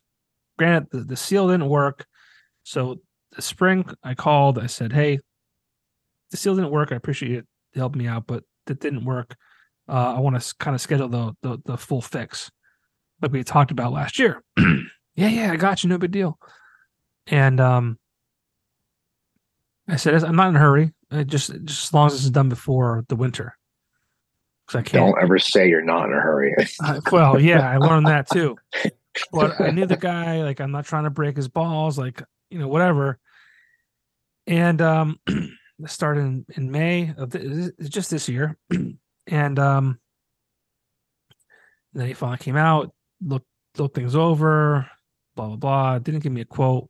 He's like, oh yeah, we'll be there before wintertime over, or before wintertime comes. And before I knew it was October, and I even gave the guy 2 outs. I was like, dude, if this is out of your, like, if this is too small of a job for you guys, I totally get it. Not a big deal. But let me know so I can find somebody else before winter comes. No. We'll take care of it. I got you. Blah, blah, blah. I did it twice. And that was October. I'm like, dude. And he has his read receipts on. So I can see when he reads the messages. And the final message I sent him was just like, dude, I'm just so disappointed right now. I wanted this done before wintertime, and you just completely disappeared on me. I don't know what happened here, but I'm sad. And Reddit didn't even respond. I'm like, Jesus, you've got to be kidding me. But I found somebody else, Renegade Roofing, Good. John Williams. If anyone's listening to this far in, please by all means hit them up for your roofing needs. But it wasn't that parental thing. I'm not even mad. Yeah, right. I'm disappointed. Actually, I was mad. I was mad a few times when it would rain and the small roof area was above my front door. So it would rain and it would leak. And I'm like, I actually took some videos. I'm like, you see this right here? This is what I'm talking about. It's getting worse now because you waited an entire year to get to this. I never sent them. So I'm like, I gotta be professional. I gotta be cool. But but guys like that. And then after he ghosted me, I called 3 other places. 3 other places were like, oh yeah, I got you. I'll be by tomorrow we'll take a look. We'll give you a quote. And 2 out of the 3 came by. 2 looked. They're like, oh yeah, we'll get a quote together. This will be no problem, not a big deal. Then never gave a quote. And it's like, hey, are we doing this or not? Right. MIA. And then one of the same companies who I called, who I said, hey, roofer, whatever, I had this problem. I would love for you to take a look at it. You were recommended by somebody else who I know. And it's like, oh yeah, we got you. Let us look at our schedule, but we're planning on Thursday or Friday of this week. So I called on a Monday. Thursday or Friday this week. We'll let you know. So Wednesday comes, and I said, hey guys, like, I know you said Thursday or Friday you're going to stop by. Is that still a possibility? They're like, yes. And then never showed up. Unbelievable. Same company. And I didn't know this at the time, came to us at Axelred. And some of the stuff got a little messed up. And then without question, I was like, yeah, these are not acceptable. We'll fix them. Not an issue. And they responded to me with like, this is very discouraging, blah, blah, blah, yada, yada, yada. And I wanted to write back so bad, like, I would have written back. That's not my business, so I can't do it. But I want to be like, it must be nice sitting in your glass house, throwing stones. Yeah. Because like I gave them updates, all this stuff, and it just wasn't enough. And even when I said like we're going to redo this without question, it was like, well, this is very discouraging and inconvenient. I'm like, yeah, I get that, but I'm going to get it done for you in 2 days for one. Mm-hmm. No questions asked. This is on us. Like, I'll fix this as fast as possible. But like, for you to sit in your glass house throwing stones, I want to be like, do you want to go there? you want to do this right now? But I couldn't do it because, Yeah, you know, I know. if it was my business, I would have 100% have done it. You should have just consulted with Dave and just ask him, is it okay? He He probably might have wouldn't been have okay. cared, but it's just not, I know it's it's just the not purpose. me. It's just right. I get Oh, you. I believe me. I mean, I'm the last person to, I hate that, that shit, but I don't know how we got here. Life's hard. We need the Need more world to be, strength. we need more strength. Yeah. So, I That's mean, it, like man. you got this whole platform. What are your goals with that? Strength overcomes weakness. Yeah, it's strength overcomes weakness. Yeah, I mean, I don't really do much with it right now, and I'm just going to be honest why. Because when I first started doing it, I was plastering videos all over social media, and my account ended up getting hacked. And like I said, I started it back in 2020, and so I kind of lost the page, access to the page, and so I had to clean it all up and stuff, and I regained access back to it. So I'm like, you know what? I got to trademark this and get this taken care of. Because obviously, your personal page is linked to your business pages and stuff like that. Right. So everything was compromised. So I go to trademark it, and somebody down in Florida trademarked strength over weakness. No. The exact same thing, everything. So I'm like, what do I do? So I'm trying to reach out to my attorney that I had involved, and he says, well, we have to wait to see what the process is. And then I said, well, I'm going to change it to strength overcomes weakness for right now because I don't want it to be similar. He says, well, it is kind of similar. He said so. And logos aren't the same, but it's the purpose, the message, the abbreviations. And I almost feel like they stole the idea, but who am I to say that I'm that original? You know what I mean? That somebody else wouldn't come up with the same idea. So anyway, I don't really post too much on the main page, but I post a lot in the group because I want the people that are in the group to still feel that they're part of something. So what's that group called? It's Strength Overcomes Weakness. Okay. That's the group. So yeah, that's the group. And right now I'm just kind of waiting to see if I can trademark the Strength Overcomes Weakness, and just see what happens. And if I can, great. If not, then I'll have to come up with a different concept and a different name, but well, not a different concept, but a different name for it. But at least everybody has a home right now they can go to and talk. But I mean, what I would like to do at some point is get enough people, maybe do a podcast and have people come on, explain their stories and, talk about their situations, and maybe other listeners will listen to it and feel more comfortable to say, oh, I went through the same thing. And they had enough courage to go on the podcast and talk about it. Let's do it, because I think a lot of people are afraid to open up and let people know their problems. And there's nothing to be, ashamed of. We all go through shit, man. And it's like, I think one of the worst things I've ever battled was my divorce. It was absolutely horrible, not only emotionally, financially, but that was my choice. It's something I chose to do. So I picked my battle, and I needed to fight that for years. And it was 6.5 years, man, of just brutal shit. But I came out of it. And, I see some guys going through this stuff, and I reach out to them like, hey, listen, man, there's another side. You look at something 10 years from down the road and you're going to be like, wow, I'm surprised where I'm at. I knew I can get through this. And, you just need to have a tough backbone, man. You really do. Some people just need a little shove. So I just think that, after doing a podcast and,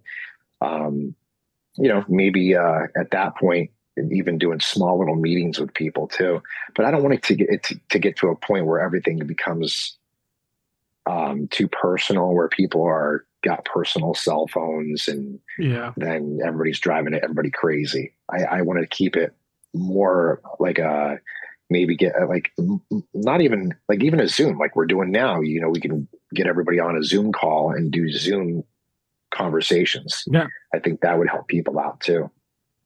Yeah, I think there's this misconception too. Like when you say strength over weakness, I think people, and maybe it's just something I put in my head, like weakness being like, oh, I've succumbed to addiction, or or whatever that kind of road might be. But like weakness is so many different things. And you said about, divorce, like Hmm. that's maybe a weak moment for you. And not that you were weak, but just like a moment of your life that was just like, it's a battle, like you said before too. Or maybe you lost your job. Like, how do you rebound from that? Hmm. There's like strength over weakness, or strength overcomes weaknesses. I think maybe I'm just making this up in my head. Kind of might focus on addiction and being at that low level, but I think it's so much It, more than that. it's a way of life for many people, depending on what their situation is. Because I mean, it could be somebody, like I said, divorce, Yep. like myself.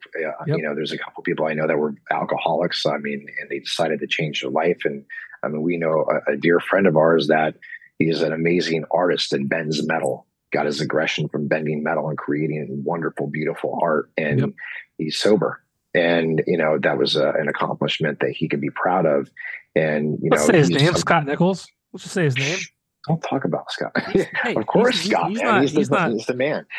he's proud of that. He's proud of that, and I he should know, be that's what I mean. And he's 100%. he's a perfect example of what that is. Yeah. And he's somebody that was on board to talk about it, do the podcast and stuff. I mean, he's very busy, but he's definitely somebody that can put some insight and shine some light onto some other people's lives. But anything, any moment could be a moment of weakness, whether it's like I Hmm. said, like going through a divorce or losing a loved one, and obviously we all go through that. That's a Hmm. obviously we're at a weak moment when that happens because it's such a sad thing, but it's a universal thing, unfortunately, because there is just weakness and sadness all around us. So I think That's it. I That's think what I'm you have a saying. very It results in with everybody's lifestyle. yeah. Everybody experiences some weak point in their life that they can contribute.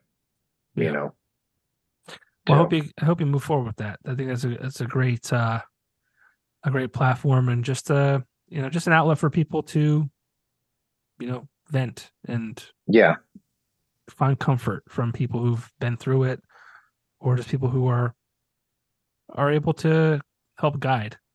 yeah, right, exactly. Yeah, So everybody, has a leadership moment in their life, and they don't. I don't think a lot of people realize that. yeah. Well, it's getting late. I mean, I'll talk to you all night. I'll talk to till two Yeah, man, a.m. I mean, I'm good. we're recording on We haven't talked for a long time, so November. We're recording on November 15th or 16th, whatever it is today. The 15th of November is probably be released in a week or two.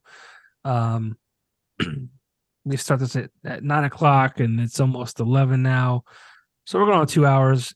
We may or may not have listeners still, but the fun part of Adam Nulton, the kind of fuck it, like I don't need to worry about business and what that part of my life is, and maybe music could help with finding strength over weakness, but the music is the fun part. It's the I mean, you have a ton of songs out. We've got songs like Redneck Nightclub, Devil and Me, but we've got two new ones that you just I don't know if you released them or you're planning on release them, but you shared them with me, and it's consistent with everything you've done so far. And the two songs are "You Don't Know Me" and "Devil Needs Jesus." mhm. Um, Talk about your musical path. Again, I think it's the fun part of who Adam Nulton is, the Yeah, fuck it kind of part of Adam Nulton, and not just the fuck it. It's I think also a lot of it could be motivational. It could be uh, just relatable stuff that people go through in life too. hmm, absolutely. So when I was 12 years old, a friend of mine came over my house with his guitar and said, I started taking guitar lessons. And I said, no shit. I said, I'd like to take some guitar lessons. And he says, well, there's a pastor over in Tunkhannock giving lessons for $1 an hour just to keep like this little, it was like some sort of religious, I don't know if it was a church or whatever it was, to keep it open. So we started taking lessons off him for about a year. And then he stopped doing the lessons from that point forward. So I started going to Back Mountain Music, and I started learning from different musicians. So I started learning from like jazz musicians, blues, metal. And I just kind of became friends with a lot of people in the music industry. And then I thought to myself, I really like writing and singing, so I'm not going to try to play lead guitar. So I focused on just basically doing, just playing my acoustic guitar and being a singer-songwriter. So at that point, I, played in bands growing up, and then I decided that, I was going to play in some cover bands, play out a couple bars, and the bar scene just wasn't really for me. I didn't want to be out until 2-3 o'clock in the morning, lugging shit around and, hustling like some of our boys still do, you know what I mean? But dude, I give them a lot of credit, because some of the guys that we know, they really, that it's well-deserved at what they do. And I give them a lot of credit for it, because and again, I'm not somebody that can go and sit in a bar and play for a couple hours. I don't play fluently all the time. So it's not like I write something. If I'm driving in the car, I have a melody going through my head, or I'll go and I'll write something in on my phone, and I'll write this like chorus. And then I'm like, okay, well, when I get home, I'm going to do this, and I'm going to add it to the guitar. I might only play my guitar for like 5 or 10 minutes that month. Like, I really don't play a lot. And so I'll write this song because this idea is in my head. So I create this song and I send it to my cousin Chad. And then he's like, oh, wow, I really like that. So he'll throw some sort of guitar over it. And then we have an idea. So we go in the studio and he starts laying some tracks down. I start laying the rhythm down, and then just singing the melody up top. We create this song. Devils Need Jesus, for example, the one I sent you, it was just a idea. And then I just started writing it. I wrote it in the car driving to work the one day. And then I just had the thought process in my head of how I wanted it to sound.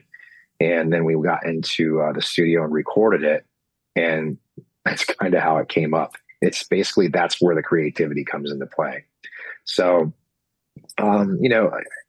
being a musician for how many years? I mean, I'm 46 now. When I was in my 20s, like, I had auditioned for like American Idol. I went to Boston, and I realized, wow, this is pretty fixed, because there was guys that were there that were like all dressed up like the band Gore, and they made it through, and they actually were on TV. And I'm like, what's this shit? You know what I mean? Like, all these people getting through on television, and there's people who actually are talented musicians that they sent home and who are great singers. And I'm like, I'm done with this, man. Like, it's not sexy. It's not sexy. No. I should have like did something that was pretty shocking, like dressed up in some, drag shit maybe, and some fishnet stockings, and did something that was kind of shocking to them. Tuck and your maybe went on. So, but yeah, man. I've been playing for a long time and writing. And so the last few, I'd say probably back in 2012 is when I first met my cousin Chad May. I knew that like he played guitar. I knew that he was a great guitarist, but we never really hung out together. We're different age brackets. So I called him up and said, hey, you want to get together and play? Said, yeah, let's do that. We're family and both love music. So as soon as we started playing together, we just got a good vibe off of each other. And that's kind of why I never really went in and started recording any songs and any music consistently, because I didn't have a band. I didn't have a guitar player I could play with also. It was just me and my rhythm guitar. So over the course of my music career, I joined a couple bands, like played in this hippie band for a while and stuff too. It wasn't really my thing. What band? We were called the Custom Blend Conspiracy. Okay. It was more like a jam band.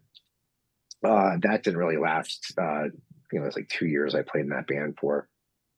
But then, I guess my focus was just at that point was writing more songs. And excuse me, I'm having a hard time. I get you, man. Drink some water. I'll talk through it.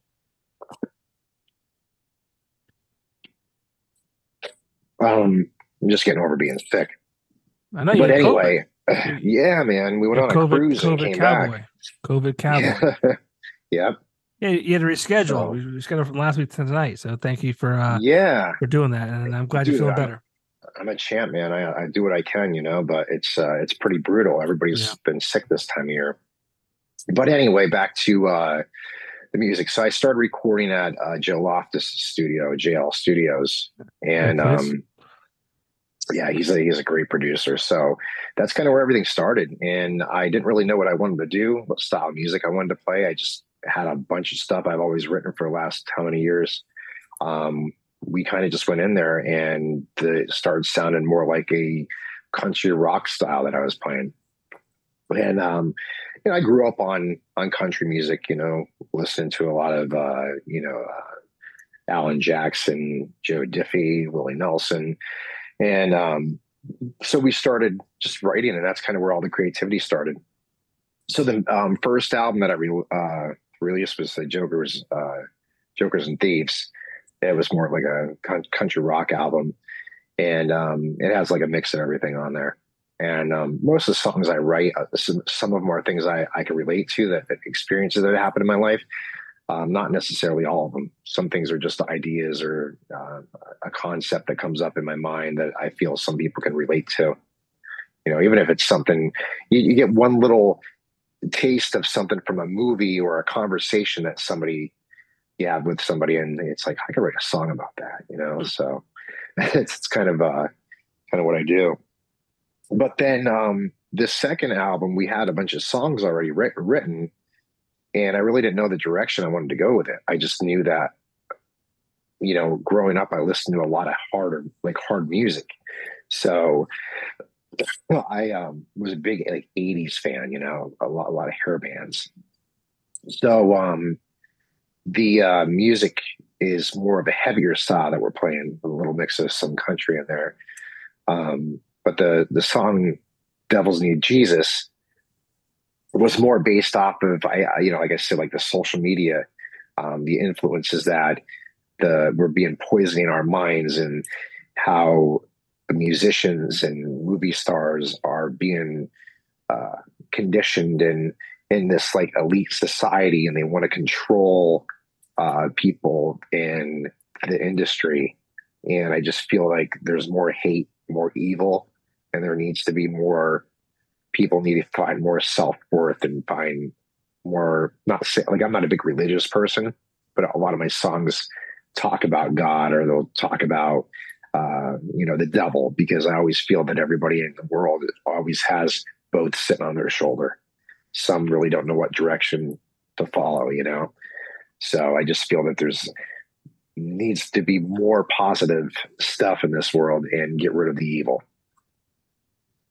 I just heard something or read something recently. It's funny you sent the song over. That literally the devil needs Jesus or Jesus needs the devil, to coexist. Right. I forget. I should have looked it up before we did this, but it was something along the lines of like there wouldn't be one without the other. Mm-hmm. If you imagine, like, if it was just Jesus and there was no sin, there was no what do you call it, like, a figure trying to want you to do bad things, like, Jesus would just be Jesus. Like, it would just be like all right, everything's fine. Mm-hmm. I think that's what it was. I forget exactly. I should have looked it up, but I didn't. Well, I mean, even like, there's times where like, and be honest with me. Do you ever like sit there and something crosses your mind and you're like, wow, where did that come from? Why am I thinking that? Dude. Like, why would I think that? All the time. Because it's not who you are, and you would never act on something like that. But you're like, why is that in my head? There's a thing. Because it was influenced by something. But it's called something. And I'm glad you actually said that, because I mean, it happens to me, unfortunately, at least once a week. Mm-hmm. Like a word that I would never repeat out loud will come to mind, or just, oh, I wish blah blah blah, and it comes out in my head, and I'm like, what the fuck? Where did that come from? Yeah. Yeah. It's like, It's absolutely mind blowing. should I commit myself? Like, what's going on? But that's where the one song "Devil in Me" came from, because there's a devil inside of everybody. Yeah. Whether you want to believe it or not, I don't care how religious you are, there is always something evil. That's why I think a lot of people seek religion and seek an outlet to go to church. But I'm not a churchgoer. Right. I'm not about it. I believe in what I believe in. I believe I believe in God, but I'm not going to go to some place that has a lot of contradiction and people are there for the wrong reasons. Yeah. You know, there's a thing, and I would try and look it up now, but I'd probably just embarrass myself trying to do it. But there's a thing. It's called something. When that happens, it's like I was at work and I said something to somebody. I'm like, you ever think about something and you don't really mean it, but it just pops in your head, and they're like, oh yeah, it's this. And I'm like, holy shit, knew exactly what it was, huh? Oh yeah, and I'm like, oh, thank God, because I was like, holy, I might need to like I said, like get committed, and so right, I don't get in trouble. Like these are weird thoughts, like yeah. But I mean, I guess there's a good thing if I think everyone has these thoughts is what it comes down to. The problem is some people act on them, though. Well, yes, of course. That's the real issue. Of course. And there's people, yeah, you know, if you said, oh, this person is blah, blah, and you're like, well, what the hell is that? As opposed to someone who's like vehemently thinks that. That's a problem for sure. But I mean, your music is, you said a rock country, like, and it's always like this, like, feel good anthem, and the one song, what was it called? I forget already. You did a video for Redneck Nightclub. Oh yeah, yep. It's just fun. You said before too. It's like stuff that you can relate to, you know. And that video was, if I'm wrong, please correct me, but bonfire in the woods. Yeah, that's how we used to party back in the day. You know, that's exactly right. I wanted to try to recreate exactly how we used to, like, you know, it's funny because when you want to recreate it, it was such a project. But when you want to just go and do it, you just call up some buddies and they show up. You know what I mean? Yeah. But yeah, so I wanted to try to reenact how it was when we were kids and having a good time. But yeah, it was a blast shooting that. We had a really good time doing it. Who did that one? It was Chris Bolton and his wife. They're up in Scranton. They filmed it. You know Jim Kindler at all? He went to school with us. Jim who? Jim Kindler. I don't know. He's older, but he plays in a bunch of bands and stuff too. He plays with Jason Stockage a lot too. Yeah, remember, I'm 5 years younger than you. That's a whole that's generation. A whole world, man. Whole generation. I mean, that's a whole high school class. Like, yeah, 9 through 12. Yeah. It's a different segment. Yeah, that's true. You're old fuck. Yep. Pushing it, man. But yeah, so that was an interesting video to shoot.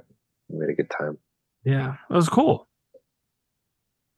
I think you did an open casting call for that too, right? Yeah. We plugged it all over Facebook, and with the help of a lot of people, they just spread the word, man. Everybody kind of just showed up there, all pulling in with all their trucks. I didn't even know who was going to be there, so it was pretty wild. Yeah, I wish I could have been there. I've been fortunate enough to have been asked by several musicians to be in their videos, and I've only been able to make one. I made my debut video for Don't Panic back in September. Oh, nice. Yeah. I did some blow, which was actually Flower. Video. Which is actually that's the fan favorite scene of the video. Great song, great video all around. It was I love videos that have like um a theme or a kind of a thing. And it was like a weekend at Bernie's type of vibe. Yeah, that's You know, cool. yeah, it was good. It was really well done. David Lang, who did the video, was phenomenal. The guys in the band are very funny, inherently, and a lot of people say that I made the video, so I'll take it. There you go, man. That's awesome. But yeah, so it's but what I'm saying, it's cool to um, do open casts for or open calls for the videos. And I implore people to take advantage of that because it's a lot of fun. It's a long day, but you meet Yeah, great people, along the way. And it's a little bit of a legacy. You can, that's something that will live far longer than all of us. yeah, absolutely. So That's cool. It's cool you got to do that. yeah, I'll send the link to that, but hopefully I'll make the next one if I'm I have invited. to see. I have to see what the next video is, huh? Well, yeah. What I mean, you have these two new songs. Are they being released? Are they released? Are they um, being released? they're Or not. what's the They're plan? not released yet. The thing is that I'm kind of just this second album kind of took a turn, and we were just laying songs out. Really didn't have a direction, but like I said, then everything that I have, all these songs with like the devil and Jesus and God related to it, I'm like, you know what?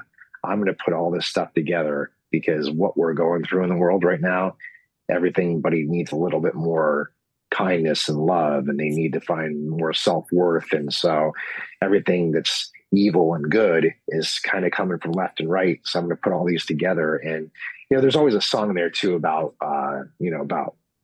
there's a song that's going to be coming up, and it's called Red, White, and Blue, and it's about kind of like the Navy in a sense.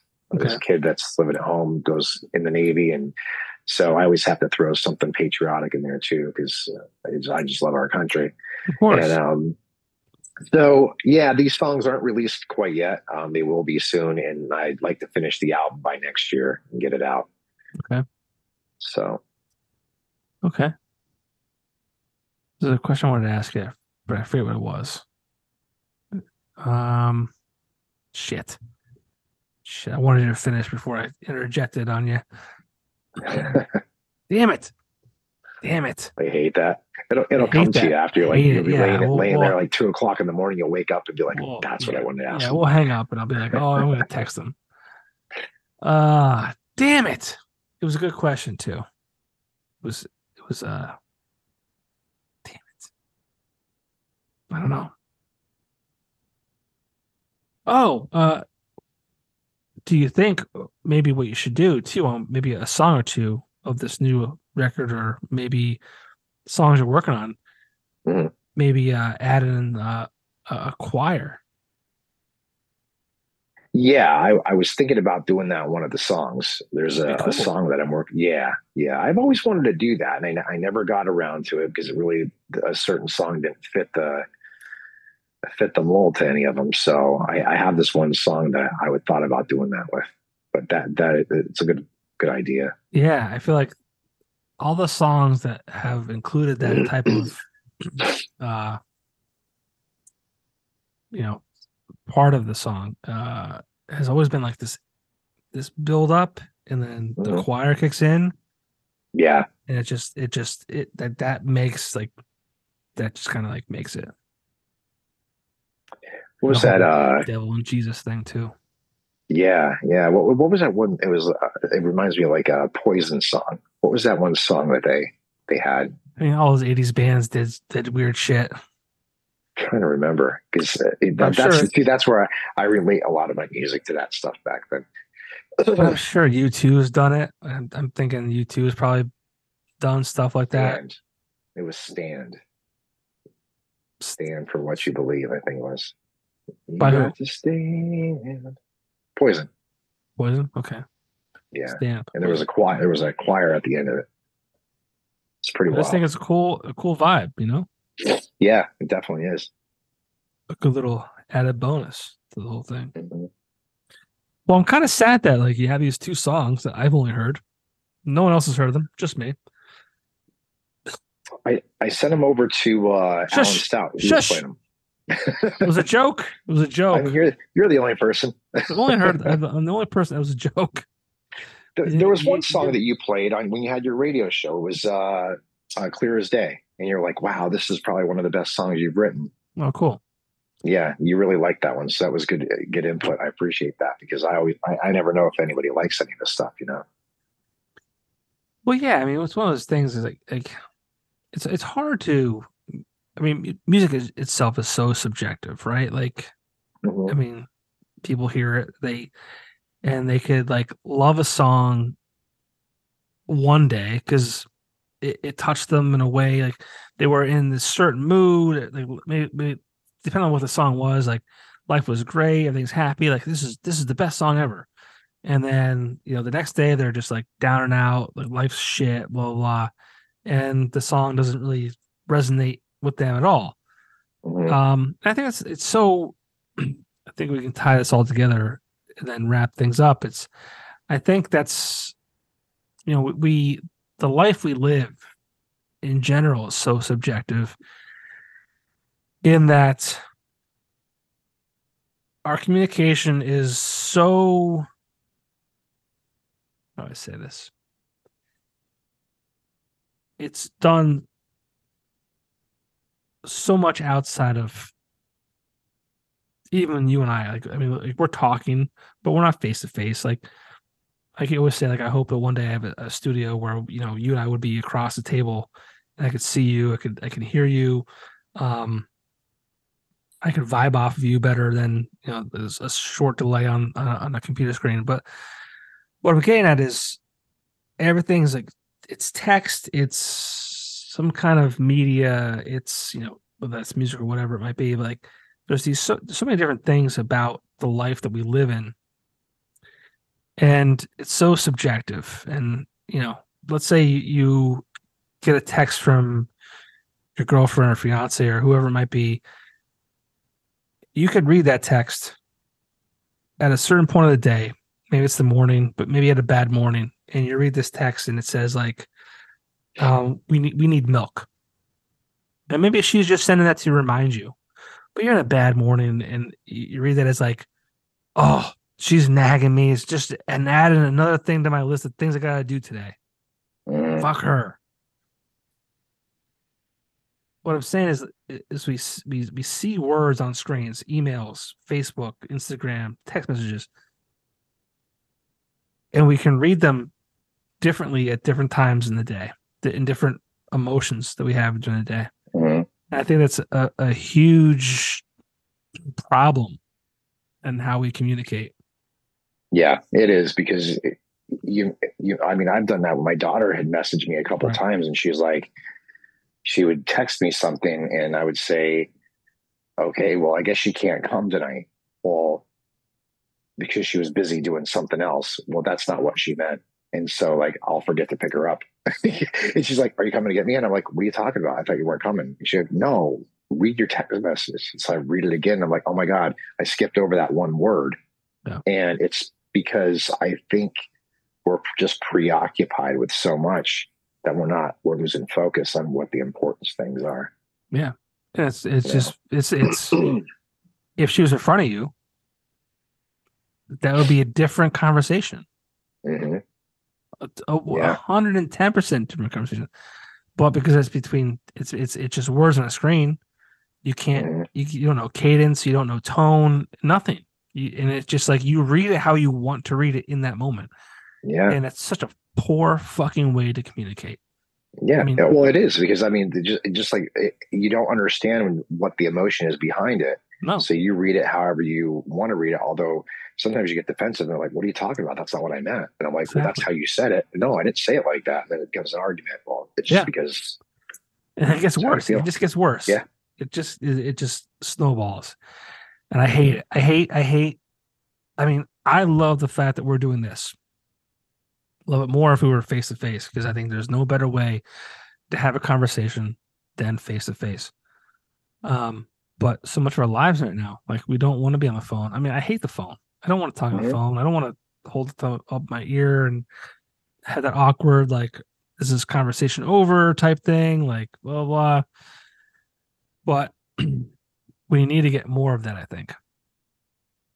Yeah. And I think, I mean, we can wrap it up and all, like, think about the communication you have with customers. You know, if it's over the phone, you're taking the time to effectively communicate. If it's face to face, you're doing a better job because it's face to face. You know, strength or weakness, communication, being open, being honest, being all those things, and having that platform be a positive place. And of course, your music, you know, just being a transparent, there's no kind of hidden things in that. It's this is the music, this is the lyrics, this is what I want to sing and talk about. Yeah, absolutely. And again, it's an outlet for me to, you know, display thoughts, you know, that I have in my mind, because work's consuming our life and children are consuming your life. So it's not always you get that opportunity to create and share personal stuff, you know, and to tell a story, you know, essentially. Right. Well, that's all I really have for you. I mean, it's, man, I appreciate it. It's been great, man. My computer's going to die. I think I'm going to die. It's late. It's late on a Wednesday evening. Dude, I'm old. I can't stay up past. I'm not far behind you, dude. I'm not. You know what I'm saying? My daughter's getting tubes on Friday because she's had like a 7th or 8th ear infection. Yeah, it's been. Oh, God bless her. It's been a challenging. Again, you know, and it's things like that. It's like, you know, as a husband and wife, you're just drained, and you say things or you text things. You don't mean them the way they come off, but you read them because, like, you're exhausted. Like, why are you being such a bitch, or why are you being such a dick, whatever it might be. And yeah, I mean, there's these things in our lives. If we just communicated, you know, face to face more often, we'd be in a better spot. But I mean, it's easier to communicate via text, and